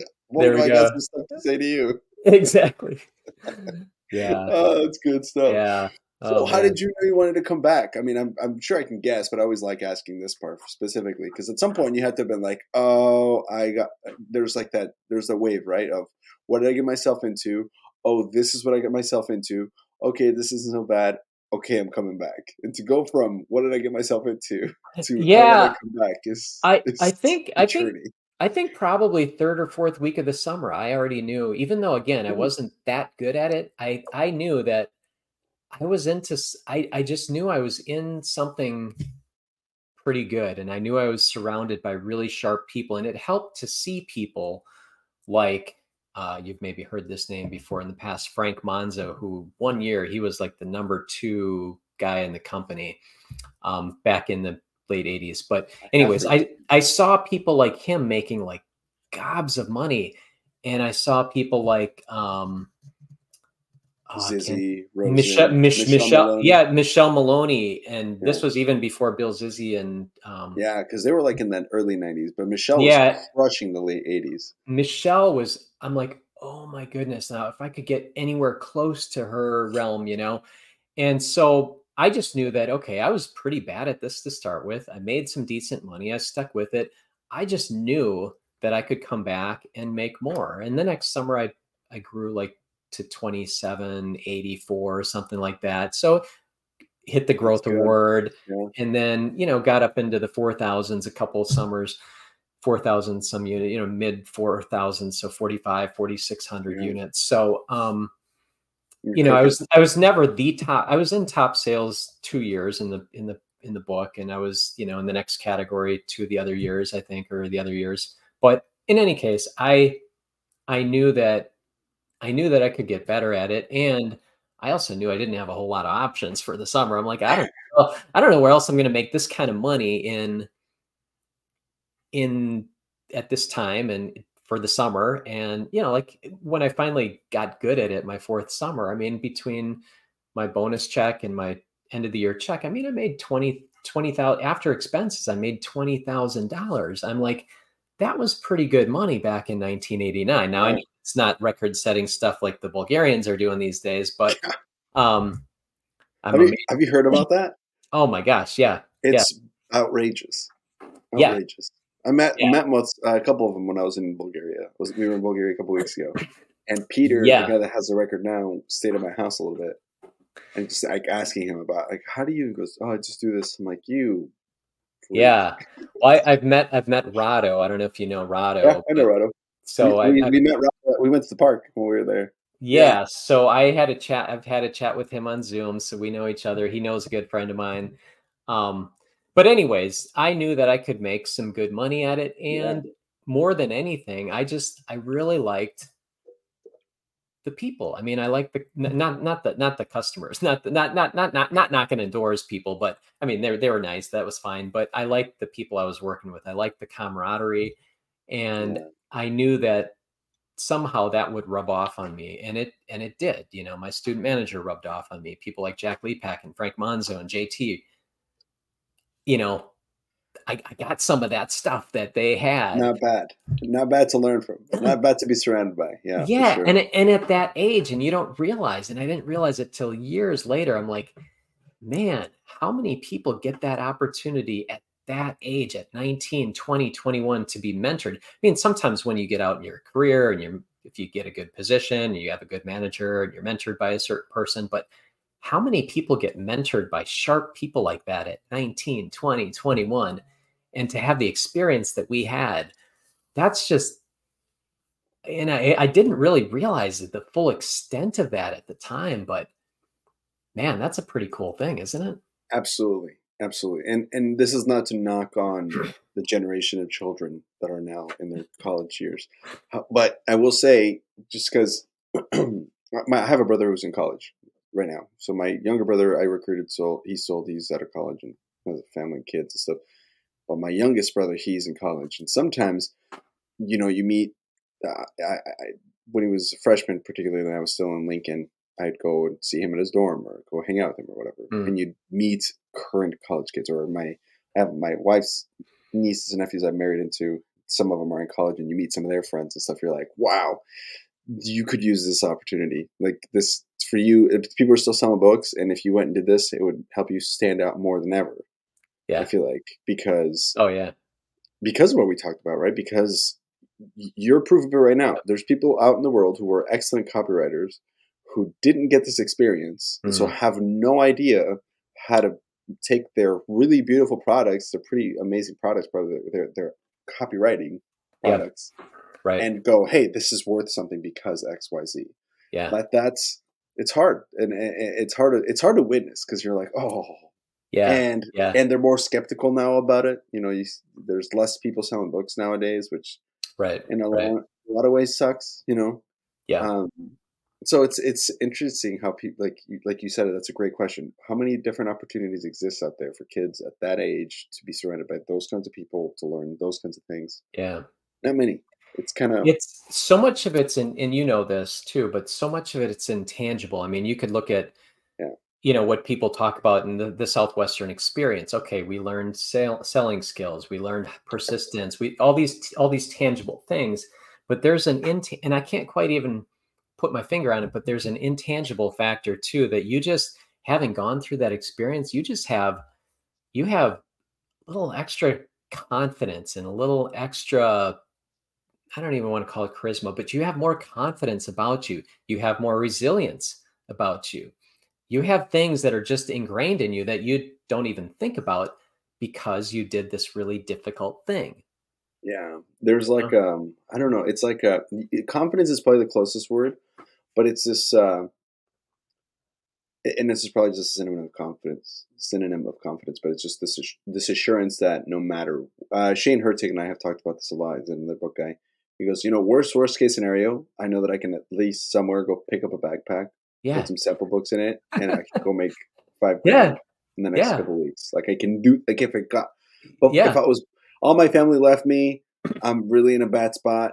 You know, maybe mentally you'd have a hard time. But Hmm. generally speaking, like you can still have that be like, I can do this. I can do this at least. And Yeah. so, two questions I have to ask you, and then probably some stories. And I'm sure other stories will come out of this. But how did you meet your wife? People who Mm, marry book people, I always be mm. like, tell me about that. And then two, I will ask you, tell me about this rogue 1993 summer. But we'll, we'll go, whichever one makes more sense that Well, you chronologically to you. yeah, actually they tie in. So I'll Oh, good. tell I'll tell the 2-year gap story first. So I get done selling books 5 summers, and my 4th summer, which I'll come back to at the end in the ponytails segment, but um that was my best summer. It was a magical summer. And then my 5th summer, which I graduated in May, and then I went out and sold books that summer.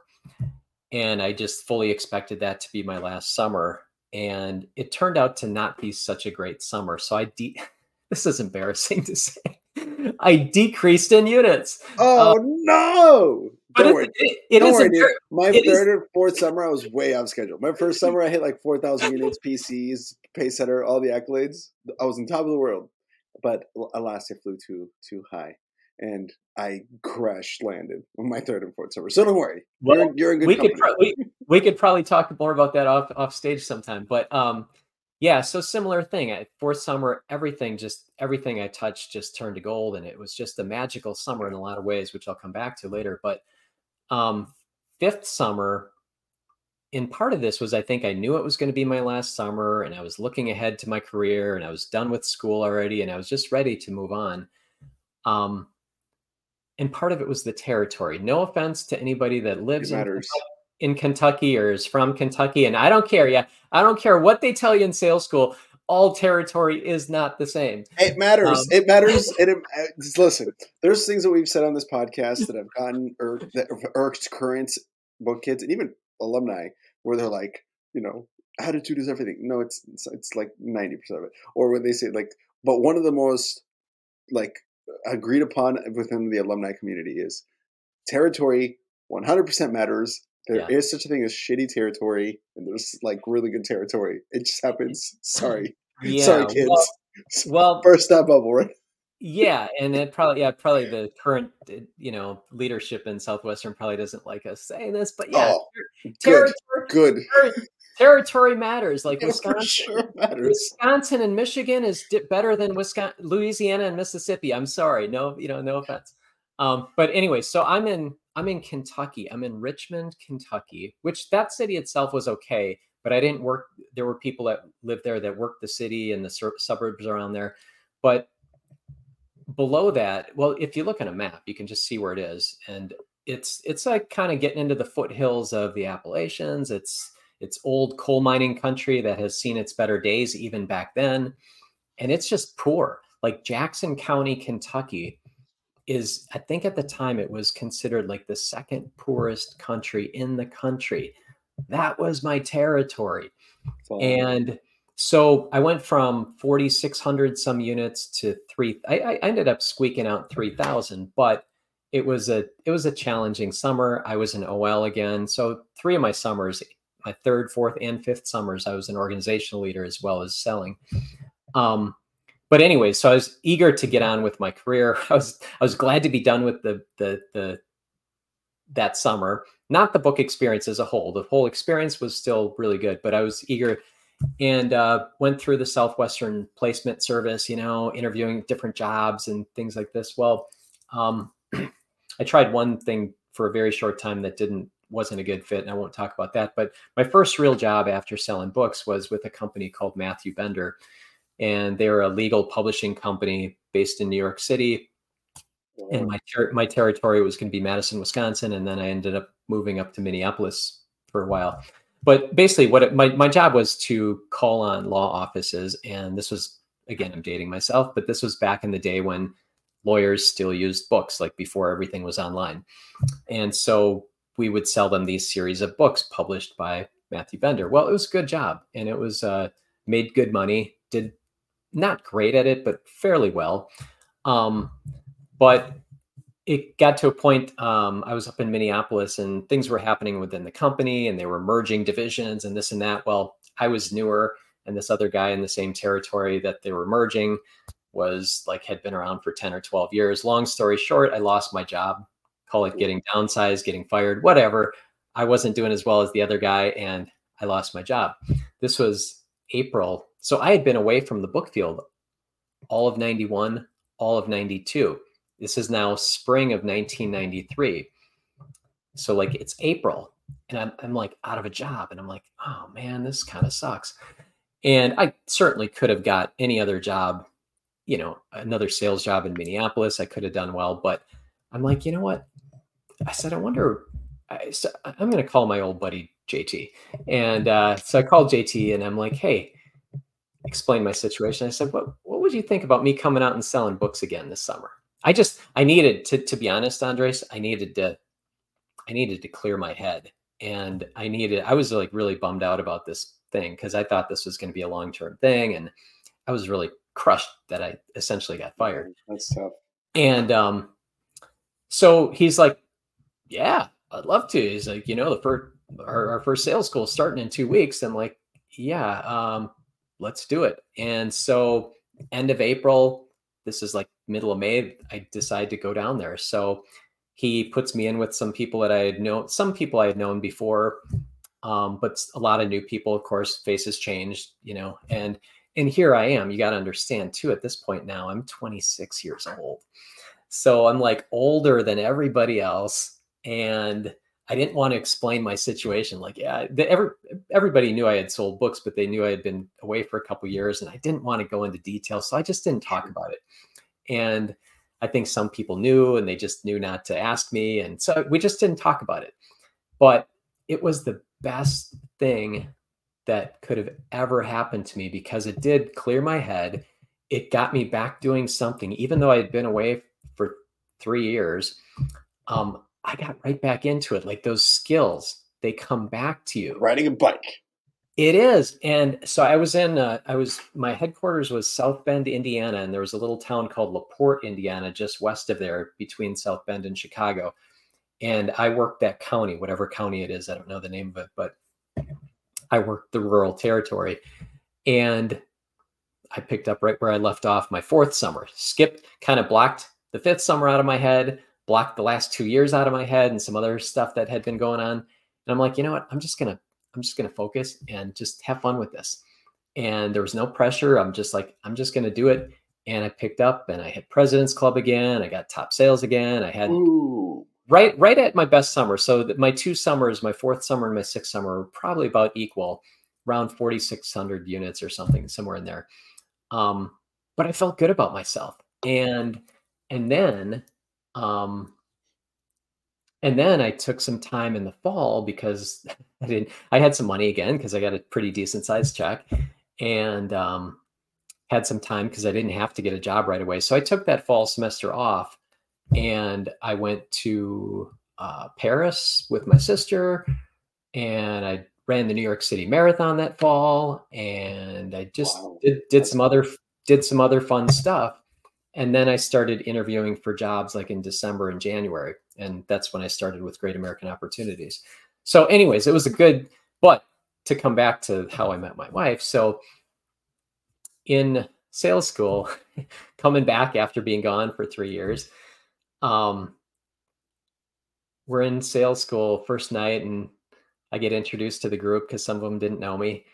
And I see this woman across the room, and I'm like, I don't know who she is or what her deal is, but I got to get to know her. And not, I don't mean it quite like that, but she was just very intriguing. She's from Nigeria. She had a kind of exotic look. She still does. She's beautiful. And there was something about her. I'll just be real here. There was just something about her eyes and her smile that just really grabbed me. And I'm like, I got to, They struck you like that. My wife's the same way. I was like, oh. So we talked a little bit in sales school, but on Sunday meetings, we'd see each other, and we'd talk, and we got to be good friends. And then there was I'll save this for the rapid fire too, if you ask it, but there was a day toward the end of the summer where she worked with me, and we just really clicked. But then at the end of the summer, so we got to be good friends. And she tells me now, I don't even remember this, but a number of times that summer, I wrote, old school again, I wrote her a letter, like a little letter, and sent it in the mail to her headquarters, just encouraging her, just saying, hey, hope you're having a good week, kind of thing. So it was kind of, just the start of something. Yeah. But anyways, at the end of the summer, so we were just, it was platonic. We were completely platonic, just friends. And, but at the end of the summer, we decided to go back. We each had a car, but we decided to caravan to Nashville together to check out. So we get to Nashville, and we're like, neither one of us is in a hurry to check out or get back to home or anything. And I'm like, hey, what would you think about, like, let's just come back and do checkout later. Let's go to Graceland. So we road trip to Memphis together. So we kept her car. I think we kept it in the parking lot at Southwestern.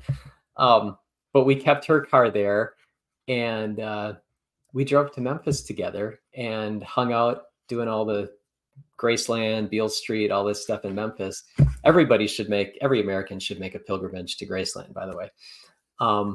But we just really connected and hit it off. And then we went to see my aunt and uncle in Alabama. And then we went to see a friend of mine in Atlanta, did kind of this big circle. Wow. And then we came back to Nashville like a week later and finally checked out, and then drove back. She had gone to the University of Illinois, but she was just finishing school, grad school. I had been out of school for a few years, but she had a job waiting for her in Chicago. I had a job, well, I was thinking of having, I was going to be interviewing in Madison, Wisconsin, but my family was there, and I wanted to go back to Wisconsin. She wanted to go back to Chicago, and we went our separate ways. We actually lost touch for 4 years. And what? Yeah. So we didn't, Yeah, I know. And we both had different situations going on, other relationships and things like this. So I won't go into all the detail there either. But 4 years later, out of the blue, she calls me, and like, oh, I mean, it was just like it's like it was like the happiest day of my life. August 28th, 1997. I She was going to say called me. this is 97. I can Yeah, feel so this is it. yes, this is 1997. So this is 26 years ago now. And she called me and said, "Hey, what are you doing?" And this and that. And she came up to Madison, and we started dating. And 6 months later, we got engaged, and a month later, we got married. So um, Nice. yeah, Look so it at was a you. whirlwind courtship and marriage and stuff. And we've been married. It'll be 26 years in next April. So it's been 25 and a half years. So April of 98, 98, yep, yep. 98. Crazy year. Wow. Yeah. So yeah. So it was a good thing. And the interesting. So if I hadn't, just you trace things backwards and connect the dots backwards. It's like, well, okay, if I hadn't sold books in the first place, and if she hadn't, but if if I hadn't lost my job in Minneapolis, if I hadn't called JT, if I hadn't decided to do this crazy selling books things again at age 26. And by the way, she was the same age because she was in grad school. She had come here. She had gone to college in Nigeria. Then she came to grad school here. So she did this for 3 summers, 91, 92, 93, while she was in grad school. And she wasn't going to come back for her last summer because she's like, she's an artist. She's got her master's in fine arts. She didn't want to, she didn't need to sell books again. And Sure. she just, and she just wanted to get on with her career. But she decided at the last minute to do this, to sell books, like really at the last minute. Like her student manager didn't even know she was coming to Nashville, and she just showed up. And so, Oh. so if those things hadn't happened, and she hadn't caught my eye and all this stuff. So anyways, so yeah, It all fell into place. It all works out. It is. Yeah. That's awesome. I love that. Well, if she ever wants to be on the show, she's always welcome. Well, any book person. She knows I'm doing it today, so she'll watch and she'll see what the experience is. And yeah, Sounds I've told good. her about it. So. Sounds good. Oh man. Let me run through some rapid fires, and this will bring out some stories, and then and then the ponytail. You believe we've been on for an hour and a half? Honestly, sometimes I look up and I'm like, dude, wow, this goes so fast. I feel like it does. Yeah. It just goes quick. It goes quick. Okay, so rapid fire questions. As you guys know, these are brought to you by Will Metcher. Thanks, Will. We love you. Go check out his coaching business. He's gonna laugh when he hears that. Okay, number one, Steve, favorite territory that you sold in. Why was it not Kentucky? Yeah, not Kentucky. Sorry, Kentucky. Vermont was my absolute best. Favorite territory. It was beautiful. Yes. I had never been to Vermont before. It's like my favorite state for a lot of reasons, but part of it is because I had a good summer there. But yeah, my 4th summer I was in Vermont, and it was just where in Vermont? Magical. Our headquarters was Rutland, and I worked south from there, so down Highway 7. Okay. Yeah, down toward like down toward like Manchester, Dorset, Arlington, a couple other little towns. We lived in Wilkes-Barre, and then I went the other way. So yeah, okay. Beautiful. It is beautiful though, no doubt. Yeah. Favorite kind of turf? Country, big brick, low income, high income. Yeah, I liked kind of middle to upper middle class country. Yes. That is business right there. Yeah, because, well, first of all, I like rural more than city because it's easier. It's just easier knocking, they don't get, you don't get doors slammed on you as much and stuff. It's just, on you. Yep. Yeah. So, but in middle to upper middle because, they've got money and, yeah, they have money, but they're not too big brick-y. They're still middle enough that they care about education. Not that low income and high income families don't care about education, but mixed in with the fact that they have money, they do.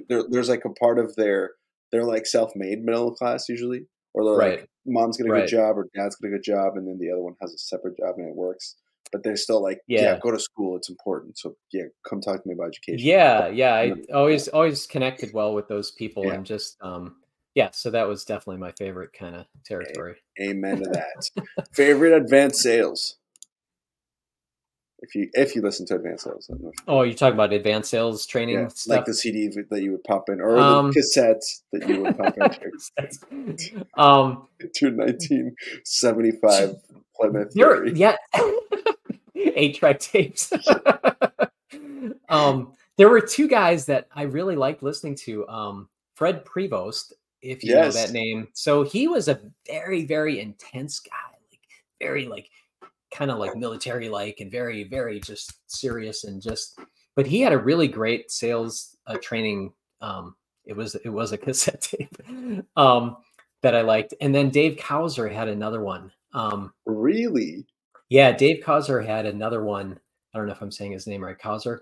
Yeah, cousin. He's the president now. After Yeah, that. yeah, but he had one, and I just love I don't know, I loved his voice inflection. He would get like really, really excited about stuff, and he had this one about telling the story about when the rocket takes off, it's not going 5,000 miles an hour, but when it gets up there, and I don't know, just all kinds of cool stories and stuff. But I think I just liked listening to his voice, but all of them good, solid like sales stuff, Love So, that.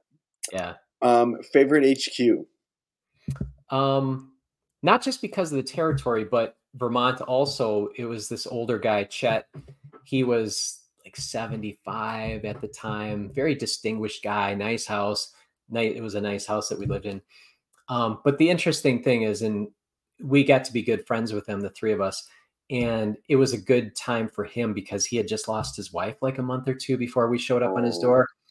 And he told us many times that summer that you guys like saved me. And this was like a really good thing this summer. So, and then we kept in touch with him for many years after that. In fact, he came to Madison. He traveled from Vermont to Madison to see me and my two roommates, and we'd go out to breakfast and stuff, and he'd stay for a few nights in a hotel, and then he'd go back to Vermont. But we kept in touch with him. In fact, I stayed in touch with him for many years until he passed away. So that was a really special, yeah, you got really special headquarters. Yeah, I still keep in touch with some of my HQ folks.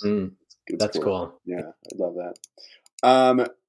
This one's if it applies to you, most famous person you met. While you were knocking. I was racking my brain trying to think if I've ever met anybody famous, and I don't think I did. But my last summer on the book field, I sold books to Oprah Winfrey's next door neighbor. So at the time in the early 90s, Oprah had, besides living on the Gold Coast in Chicago, on wherever she lived, she had a place in a town called Rolling Prairie, Indiana, which is right near, it was in my territory. And she would come out there. She had a helicopter landing pad, and she would fly out on the weekends and stuff. Really, really nice spread. I didn't get to go right up to the house because there was a gate, but you could see the house from the road and stuff. But I got to know her neighbors, and I sold books to one of her next door neighbors, and they're like, "Oh yeah, she jogs on the road here." And so I was always like, that's wild. every opportunity I got, I was like circling back to that part of the territory because I'm like, I want to see Oprah on the road, because I would have stopped and talked to her, because she buys books, puts it at her club. If she had the club yet, imagine. Can you imagine record? Oh, I would have had record 500,000 units. It's still rolling. You'd get royalties right now from that. Could you imagine the shout out from Oprah? Oh man. But anyway, so that was pretty cool. But her neighbors actually knew her. They're like, oh no, she's very friendly with all of us. She's been to our house. We've been to her house. And so I kept thinking all summer, I got to meet Oprah. I got to meet Oprah. Didn't happen. Could have been a good summer. Okay. Yeah. Favorite off schedule story, if you have one. We love off schedule stories. Yeah, I'll try to make this one real quick. So my first summer, the only off scheduleness I did was like just sitting there moping for half an hour because I wasn't selling any books. I didn't go anywhere. I didn't have any fun. I stayed. You didn't have the full experience. I felt guilty. So my second summer, same thing. I was like on schedule all summer, but toward the end of the summer, I think it was the last week I was living in Pottsville, Pennsylvania, Eastern Pennsylvania, just a little west of New Jersey. And I had an uncle at the time who worked in New York City on Wall Street, and I was going to go visit him. And so on this particular day that I chose last week of the summer. I set out from Pottsville, Pennsylvania to New York City. Unannounced, by the way. I was just going to like show up at his office on Wall Street. I'm like, I don't know what I was thinking. But I get halfway across New Jersey and my car breaks down. I had this little Datsun 210 and the clutch went out in New Jersey. And so I had to leave the car there, talking about hitchhiking. I had to hitchhike back. New York City was only about 2.5 hours, maybe 3 hours from my territory. I was about halfway. So I was about an hour and a half out in rural New Jersey. Had to leave my car there to get the clutch fixed. And I had to hitchhike back. Well, this guy that picked me up didn't drive me all the way back to my headquarters, but he dropped me off in Allentown, Pennsylvania, right by this movie theater. And I'm like, and I felt so guilty, Andres. I had like never done it. Well, aside from that day, I had never done anything fun getting off schedule. So I'm like, I'm going to go see a movie. And La Bamba was playing. Richie Valens, La Bamba, the movie about Richie Valens with Lou Diamond Phillips played the part. That was out that summer, and so I saw La Bamba. Best movie ever saw. What's that? It's the best movie you ever saw. You sit in a cold, nice totally. and cool auditorium. You have a Coke and some popcorn. And you're like, normalcy in the middle. I'll never forget it. I'm like, so this is what like normal people do in the summer. They go to see movies.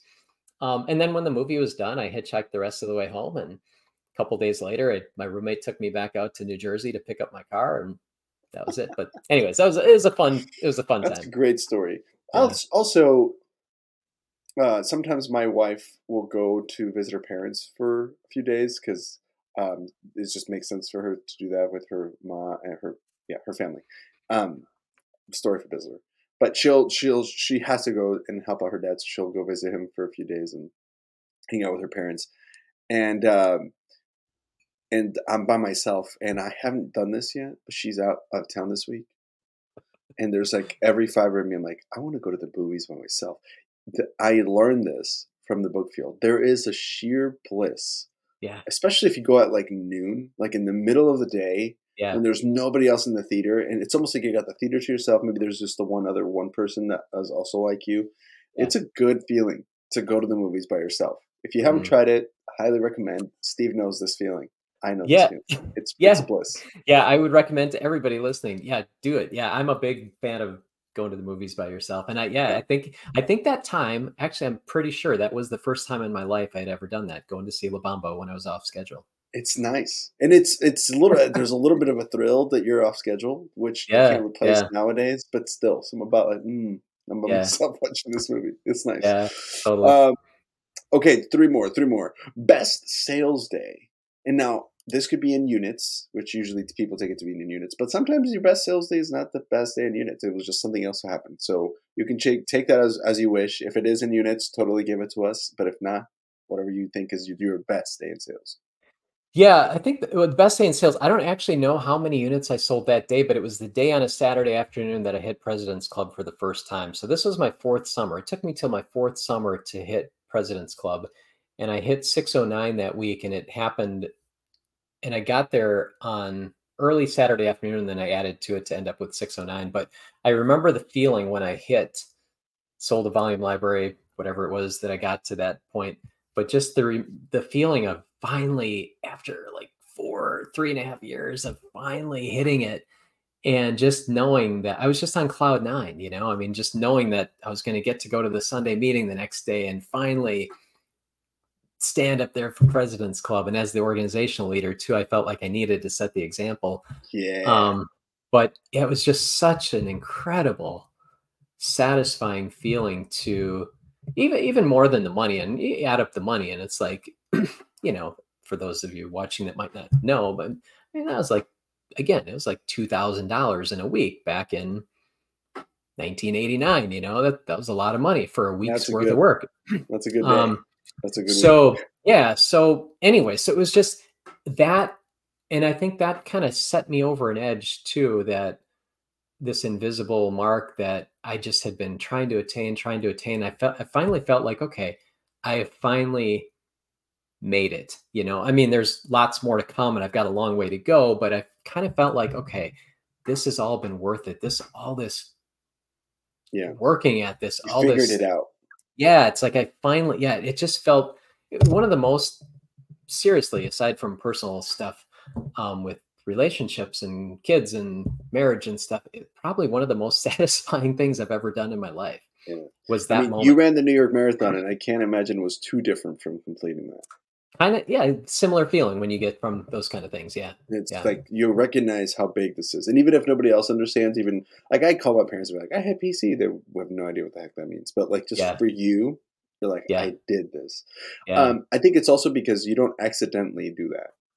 No, You know what I'm no. saying? You don't accidentally hit 600 units. You can accidentally sell 400 units on like you just hit a couple Mm, of good ponies at the right place at the right time, but right. you don't accidentally hit 600 units in a week. You have Yeah, to do no, something you did was right, and yeah, you hit it. It's yeah. awesome. And from that point forevermore, I just had a different sense of confidence about everything that I did. So yeah. Yeah, it's awesome the way it works. Mm. Okay, favorite breakfast spot. Um, I'll go back to my first summer with my dollar special. It was like, Yeah, dude. I mean, you just, I mean, come on, a dollar. But also my last summer too, we got together. We had a guys' headquarters and a girls' headquarters in South Bend, and so there was like 6 or 7 or 8 of us all the time, and we met at the same exact place every day for breakfast. And I always ate these peanut butter pancakes. So they had pancakes, and then they had, you could put peanut butter on them. So pancakes with peanut butter and syrup, and every day. That's what I ate that summer. But it Love was that. fun. It was fun because it was a big, instead of just like one headquarters, 3 guys, we got the guys headquarters, we got the girls headquarters. We all kind of had fun. It was very social. Execs Um, are awesome that way. yeah, yeah, we had fun and let loose a little bit. So both of those were on par Love with each other. love that. And then the last one is your best follow day, whether you were following someone or they were following you, but the day where you're like, this is a fun follow day that I should. Um, I gotta say, so Amita, my wife, our last summer, she followed me one day toward the end of the summer, and Nice, I, dude. and that's when things kind of clicked. And actually, that's when, actually, I think that I'll have to ask her. I think that's when we sold Oprah's Next Door Neighbor. Now, it might have happened the day before or something, but anyways, I circled her back to Oprah's house because I wanted to show her Oprah's house. But I also had a little unorthodox schedule that summer, and she's like, what do you do? Because she was like very disciplined and very, but I would start at 9 o'clock instead of 8 o'clock, and I would Smart. I would kick off it. So I kind of flipped it. I started at 9 o'clock, ended at 8 o'clock p.m. instead of starting at 8 p.m. and working till 9. Or I just shortened my day all summer. Much By the better. that whole summer, I had my own schedule. But anytime somebody followed me, I kind of had fun. I felt like I kind of put on I stepped it up a little bit, and it felt like I was putting on a performance. So, and you want to have a good day when someone's following you. Yeah, So for their sake. Yeah. almost always I would, because I would just step it up a notch. Your confidence goes up a notch, and you want to show people, and just little things that you say, and you're just on fire all day. Even Yeah. if everyone's not buying, you're just like, you're putting on a show all day. And your And self-talk is better for some reason because it's almost like it's for both of you. Yeah. totally. It Yeah. is. Yeah. Yeah. I always preferred Bill Zizzy has said this on his advanced sales tip, but when he said that, I was like, I feel the same. Because I had Mm, more fun following, but I did better when I was by myself because I could focus. mm, But like sometimes you needed to like he's like I don't need to focus today. I need to have fun, and yeah. it was good to have someone follow you because like all right, we can just. Yeah. And Yeah. I like to talk to the person. Sometimes people are like, "Don't talk to me all day." You're like, Yeah. "What?" But so it's like when you have someone, it's like, yeah, it was easier to deflect the rejection as well. Some old Yeah. lady tell you blah blah. You're like, she hadn't had a breakfast or whatever, and they're like, haha. It's just easier to. Yeah. Yeah, I love that. All right, man. That concludes rapid fire questions. Thanks Okay. again to One Measure. Oh Yeah. man. Yeah. Okay, so now it comes to time of the episode where this is always my favorite part is when we get to ask our guests their ponytail. Now, this could mean for people listening for the first time, this could be like a story about a customer that bought a lot of books or something crazy that happened. We've had people who got arrested. We've had people who shit themselves, like McCroskey. We've had people crazy stories on Bizzler. Sometimes it's just like Yvette gave us like Keister. She's like, hey, these are like the top 5 things I learned in sales and in leadership. And it Mm, was like this really cool like ponytail of more of like a inspiring. So whatever you want to make it, if it could be simple, it could be long, it's your call, my man. But this is usually the person's favorite story. So I'm excited for this. Take it away, Steve. Yeah. This is one that, I mean, I got like everybody, I've got tons of stories and could tell you about the time your old territory, Hornell, New York, but I ended up in jail. There was a jail story in there? Ended up in jail.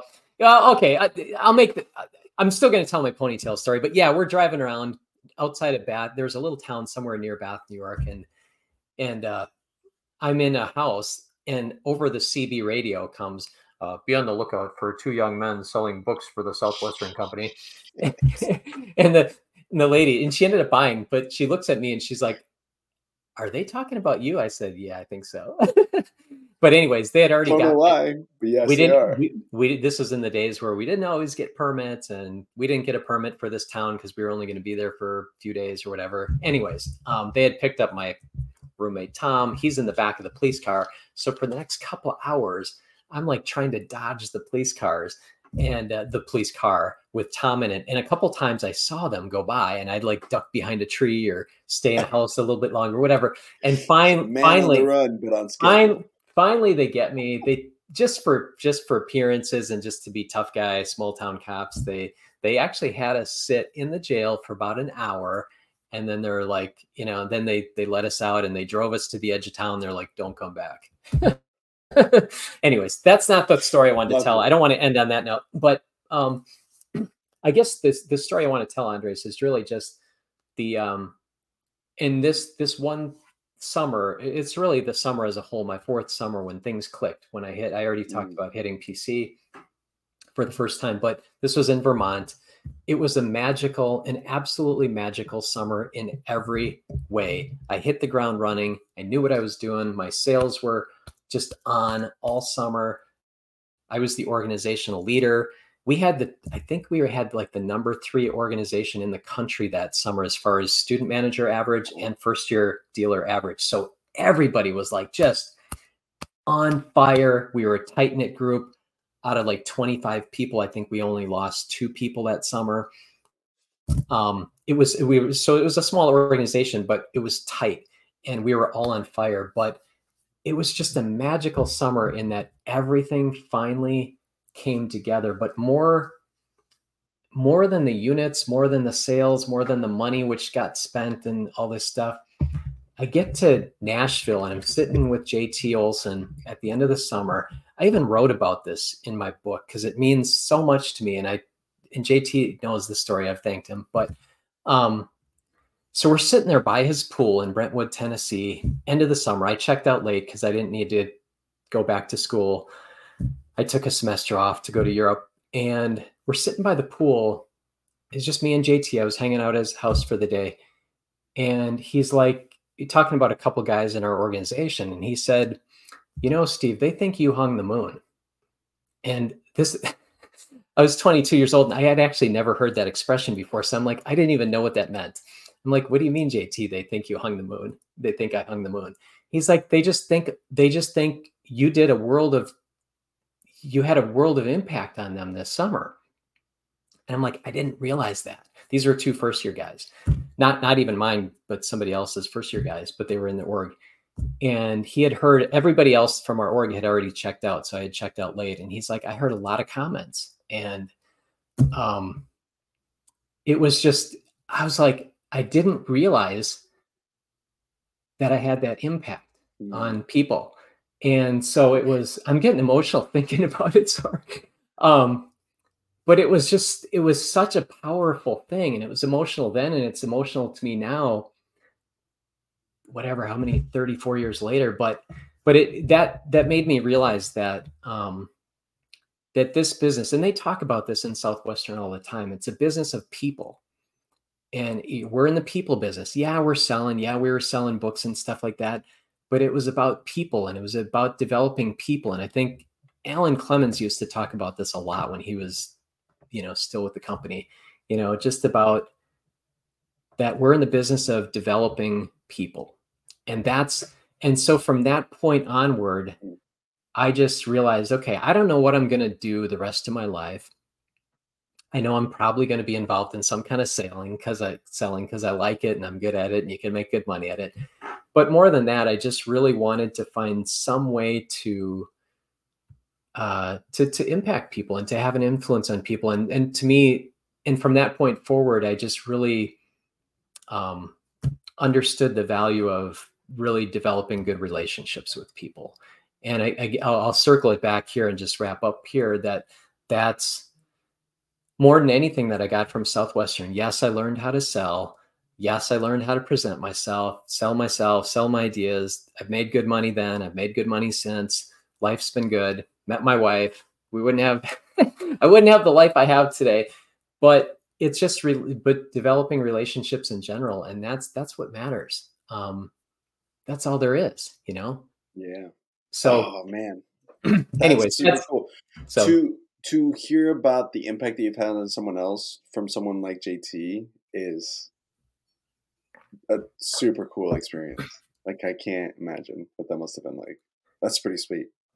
yeah, thank you. And you know, it's cool. And then and just in the camaraderie of all the people back then. And there's so many people I keep in touch with, especially now with Facebook, keeping in touch with people all over, but just staying connected with people. And there's friends from back then that sometimes we go, and I'm sure this happens to you too, but you go 5 or 10 years without seeing each other, talking, and you pick up right where you left off, Yeah, you know? exactly.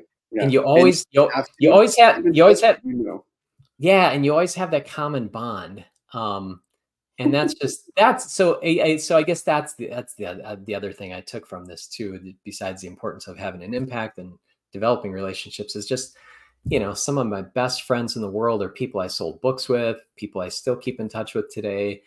And my life is richer and much better because I decided to, you know, answer some weird classified ad back in. Can you imagine a newspaper ad got you is the uh, funniest thing, given what you do now. a classified ad? My goodness. Yeah. That's what, Anyways. a classified ad got the guy who ended up in coaching copywriting. That is uh, hilarious. yeah. You write an ad for that. There you go, Yeah. Southwestern. You're welcome. Yeah. We're There you writing go. ads for you right now. Man, Steve, thank you so much for being on here. This is a lot of fun. Yeah, this has been great, Andres. I know that the time flew by. I didn't really, we've been on for 2 hours. And It no, goes I quick. mean, and I appreciate you letting me just kind of roll with answers and stuff. And Yeah.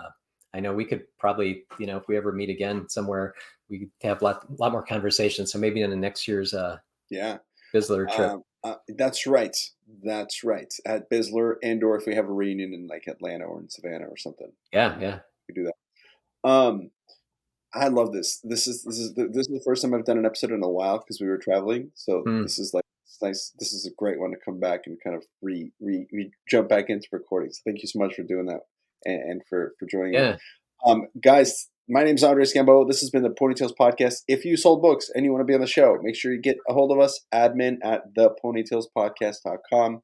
There's going to be a link below. There's also, Steve, make sure we have this. If Amy didn't get it, our producer, she didn't get this, make sure you send it to us before we post this episode. But I'd like a link to the copy of your book to where we Oh can yeah. purchase. Yeah. I will Sure. put it down below in the description notes. If Yep. you are in copywriting, or maybe you want to get into copywriting, maybe you want to get a hold of Steve, we will also have a way to contact him. You can either just message us and we'll put you in touch with him if Steve would be open to that, or we can find a way Absolutely. for you to talk with him down below. Check out the show notes below. And of course, make sure you guys follow us.